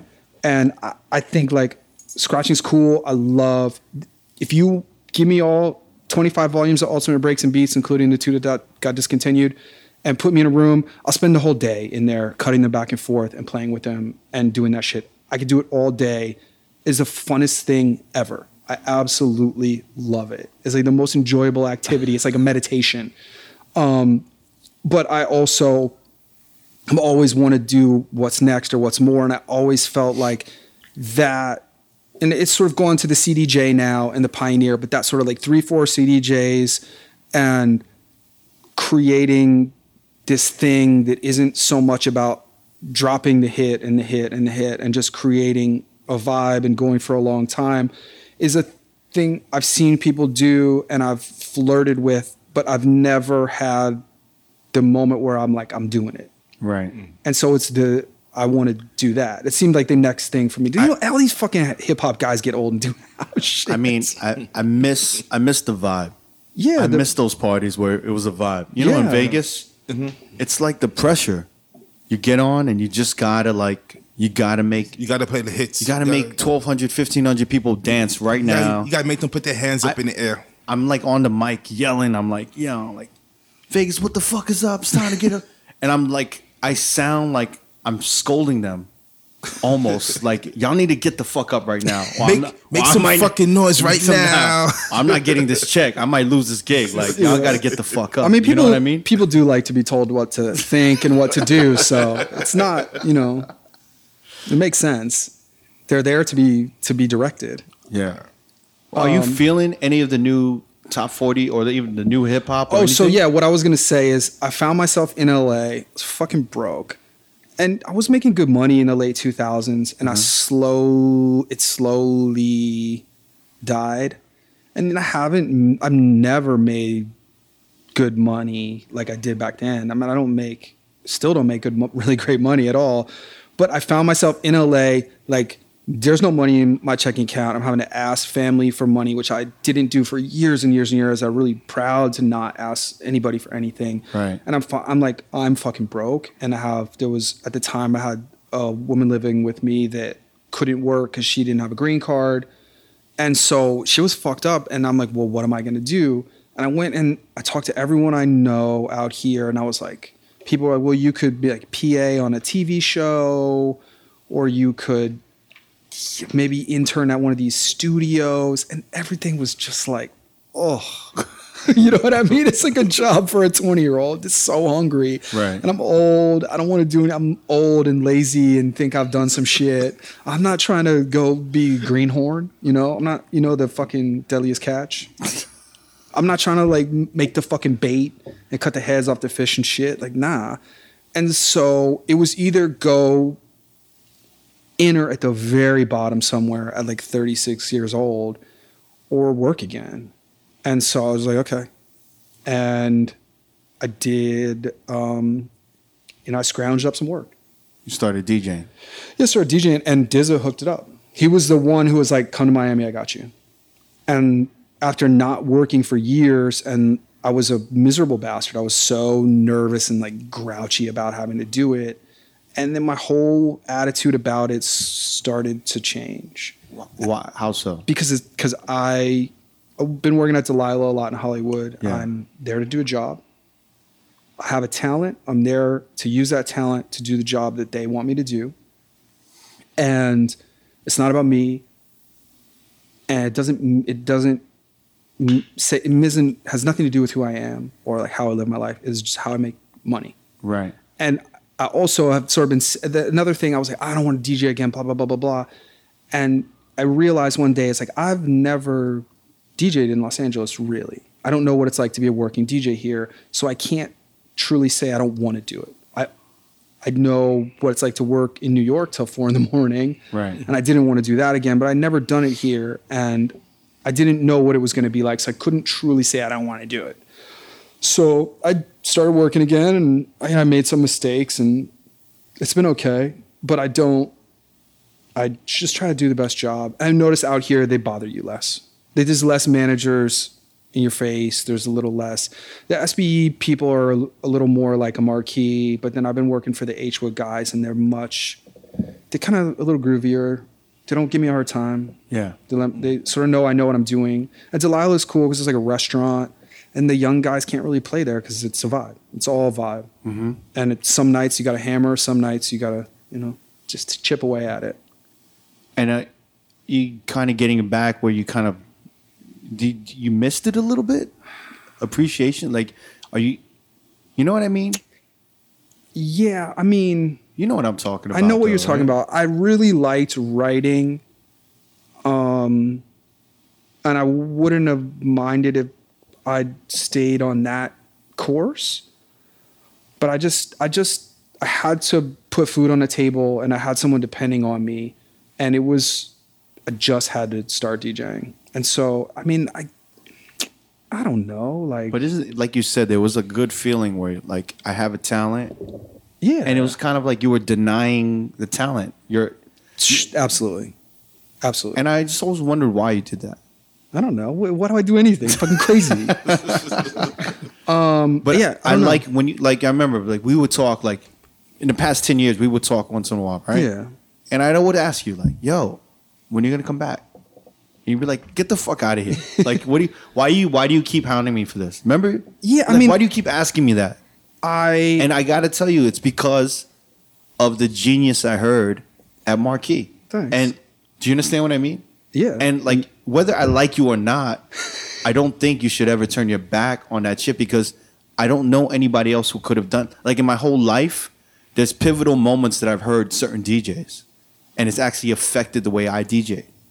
And those were one of those pivotal moments. So for me, I was like, always remember, I would be like, yo, when are you gonna come back? When are you gonna do that shit? You're too good. Don't stop. You know what I mean? And a lot of people feel that way. Like, Yeah. Within our DJ friends, we always talk about, yo, what the fuck happened to Octocom? So when I even When's hear, coming back? yo, even if you're doing a dirt bar lounge or like a fucking pub and wherever the fuck, to me, I know that it's the beginning stages of something. Remember, like I had a gig out here in LA, and you're like, I'm gonna come along. You know what I'm saying? And when you came along, I turned around, I looked at you, and you had this face like, I could do this. I could do this room. yeah, I could. Yeah, I could. But I like that. Okay. And I want to see that. Do you know what I mean? Yeah, I feel like you could get back in it. Yeah, I have to be careful though, because I don't want to end up in Vegas. No, that's not. Look, if you end up on Vegas, just end up in Vegas on your terms. Right. You know what I'm saying? Yes, absolutely. But I'm just saying, like, I mean, look. What me and Never do, we're whores. We've been like, we're scarred. Like, Unfortunately. yeah, we're like battered prostitutes. So like, we're kind of used to the shit. You know what I mean? I love how this podcast turned into like intervention. Like rock the No, I comment. mean, well, but what I'm saying is that I think anything is good. It's like I don't know. It's like a, I don't know how to explain it. But No, it's, he don't hit me too much. Huh? That's you. he don't hit me too much. He pays good. Yeah. Take care of me, Yeah, he do that. pay my bills. I think anything is a good start. It's so like when I heard you would spin it, I got happy. You Yeah, know what I'm saying? It's been cool. Like I've had a good time. It's been. You telling me like, yo, I want to start producing this shit or doing this, whatever. Yeah, I've been working on some music. Yeah. It's a lot of work.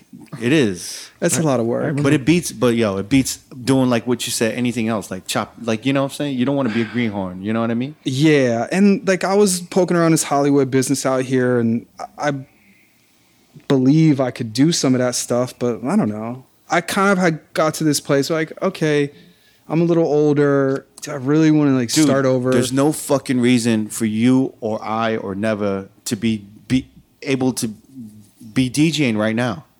Do you understand What what, do I you mean? mean? I'm saying that there should be a younger, better version of us. Yeah, but it's the DJ thing. It takes a long time. But that's what I'm saying is that you Like those, like we talked about before, those Yeah. kids that can mimic. Like you can learn. When I showed up to New York, I could cut and scratch and I could DJ a party a little bit, but I didn't really know what I was doing until I was doing it for a long time. And doing it with an eye to learn. Like, what did I do tonight that was good? What did I do tonight that was bad? Like, always looking at the set and like what at my work and like, how can I get better? Like, who's good? How can I improve? Yeah. So yeah, man, I don't know. We'll see. I follow my gut, and my gut has told me to do a bunch of different things, and now it's telling me to DJ again. So I'm doing it. That's good. It's good, man. I'm telling you, the best moment I've had in a while with this fucking guy was Wasn't when, I told you not to play when I was in LA. all the way up with the intro? What was that? But it was in my LA gig, and you were standing behind me the whole time. And then he taps me on the shoulder, and he's like, "Yo, don't you can play the Drake Look Alive." And I was like, "Yeah, I'm gonna play it. Because inside I was like, okay, he's orchestrating what he would do in this room, and now's the time to do it. And if I'm gonna do it, I got to play that now. And then it was towards the end of the night, and I was exhausted. Like I was just like, I don't know, I was exhausted. I was like trying to get that LA's room tough, up. man. It can be tough. And end of the night, he just kind of comes up and he just starts typing some shit on my computer, trying to find a record. And I'm like, okay, I like this. I remember these days when the asshole would just come up and be like, yeah, don't, you play that right now. Like, what are you waiting for? Like, fucking do it.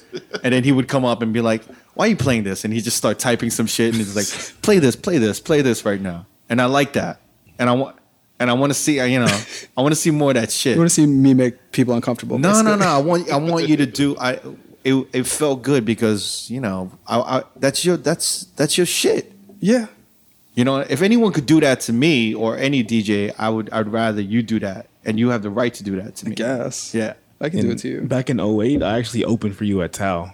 I don't know if you Where? remember. In Vegas? In Vegas. How was that? It was back when the DJ booth, it was like a little skinny little ladder. You had to go up to the top. Oh, when it was up. Yeah. Oh, that was a while ago. Yeah. Because I even played there when they put it back down. Yeah. I remember when they put it back down. But And, up, like- it was cool up there. I still remember that. Like, I still remember, like, that night vividly of how good you were. Really? And, like, what you were wearing. I remember it, like... What was I that- wearing? It was like a red zip-up hoodie. And Oh, you the had maroon- jeans. it was a maroon? Yeah. Mm. And, like, you had a beanie. Everyone and you were wore just chill. The some American really- Apparel. Everybody wore some really bad shit in the 2000s. The clothes were so bad. And I still tell people about that set. Like, I was like, yo, that was, like, ew. Like, probably one of the dopest sets I had heard at Tao. Yeah, I can do the main room, but I'm not like. I feel like I'm more like a vibe room guy. You know what I mean? So every time, I remember I had a meeting with this. It was about like fashion shit, about like new or whatever. And I had a meeting with this guy, and he said, he's like, "Yo, did you grow up like broke?" And I was like, "Yeah, like it was a struggle when growing up." And he's like, "Did you ever think that maybe you're sabotaging yourself?"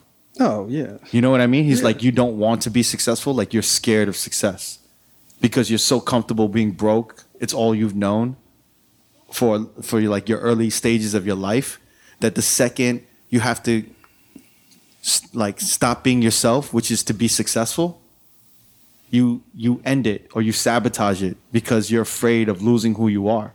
When in actuality, it's growth or it's, moving on to the next stage. Yeah, I mean, I didn't grow up broke, but I definitely grew up with parents that were like, no, you can't have that. No, we're going to Marshall's. Right. And no, we would never drive a BMW. And like, no, we're not going out to eat. We're going to eat these chicken fingers that I made myself. You know what I mean? That kind of shit.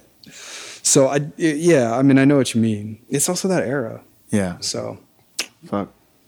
Well, yo, Rock, I appreciate you coming through. okay. Is there anything you want to touch on? I don't know. You want to talk about Tekashi 6ix9ine or anything like No, that? I mean, yeah, I'm. One thing I realize is I'm not the person to like have an opinion about new rap. Like if I can play it, I can play it. If I can't play it, I can, and I'll be like, I like this, I don't like that, but I don't fucking know. If it works, it works. Let's play it. All right. Well, Now, before we end this, I just Okay. want to tell you one of my favorite mid CDs you did was The Good Life. Yeah, I wish I did more like that and less like the scam I used ones. to play it all the time. It's like one of the best mid CDs I've. it's up there with like the top classics. Yeah, I And was. you did that on vinyl, right? I did it on vinyl. It's like I think it's 2 takes spliced together, 2 or 3 takes spliced together. But I was gonna try to get Turntable out to put it out as a CD, and then Jasper, who runs Mad Decent for Diplo now, was like, I don't like this song, and maybe take this one out. And I was like, no, nah. And then I went back and listened to it recently. And I was like, I should have just taken the fucking song out. You know what I mean? It's like, no, it's good. It should be there. And it was like, he's kind of right. Can rock the- But yeah, Which song was it? The CNC Music Factory over. It's like the CNC Music Factory with the. Make It Funky with Greg Nice. Yeah, and- Yeah, it's mad corny, but there was a bunch of us, and we just all were loving that song at that moment. So I just felt like, no, this is good. It has to be there. And I should have taken it out, but that's always, I don't want to do. You tell me what to do. I'm not trying to do that. Fucking wild. But I really appreciate that because I like that CD way more than the. Like Rockbox. Yeah, I mean, I don't know. Those are cool. Those are fun. Those are like legendary CDs though. Well, because no one was using Ableton to make CDs at the time. I was like, oh, I'm going to make my whole CD on Ableton, and then I'm going to put a little scratch over it so it sounds alive. So it Yeah. doesn't just sound like German programming. Right. And so, yeah, I don't know, whatever. Scam. Those helped a lot. Those are people love those fucking CDs, and those helped me get a lot of work. We used to clown you a lot for this fucking CD cover. Oh yeah, they're terrible. Like the Risky Business CD cover. Yeah, my whoring days. You did some smart shit though. Like I remember you going to like Winter Music in Miami and having With this- Rastakhan sunglasses. Look, that was smart. if you do what Sujit tells you to do, you can be successful. But a lot of people don't want to do what he tells them to do. And also, some people, I think myself included, are not meant to succeed in the way that he can help you get. Right. I don't think I was really meant to succeed in that With his lane. formula. With his formula. But if you are and you follow it, you will succeed. He'll work you to the bone and it'll be miserable, but that formula works. And he was like, you have to have a thing. And I was like, okay, this is what I think. And I just try to be smart about that stuff. Like when I started traveling a lot and I had to shoot photos, I was like, I'm going to Flight Club and I'm going to buy Jordan 1s because that's what like these DJ dorks think is cool. Really? Absolutely. Like I went, when I knew I had to shoot photos, like for press photos for Scam, the first round, I went to Flight Club and I bought like the red and black Jordan 1s. Spider's here. Yeah, there he is. Spider just walked in. Are you guys doing him now? Yeah, next. Yeah. Jesus Christ, it's like a factory over here. Yeah, that's right. That's what we do. Keep it B. moving. Oh my God. Okay. Yo, Rock, thank you for coming through, man. All right. Thank you for having Thank me. you, man. I appreciate it.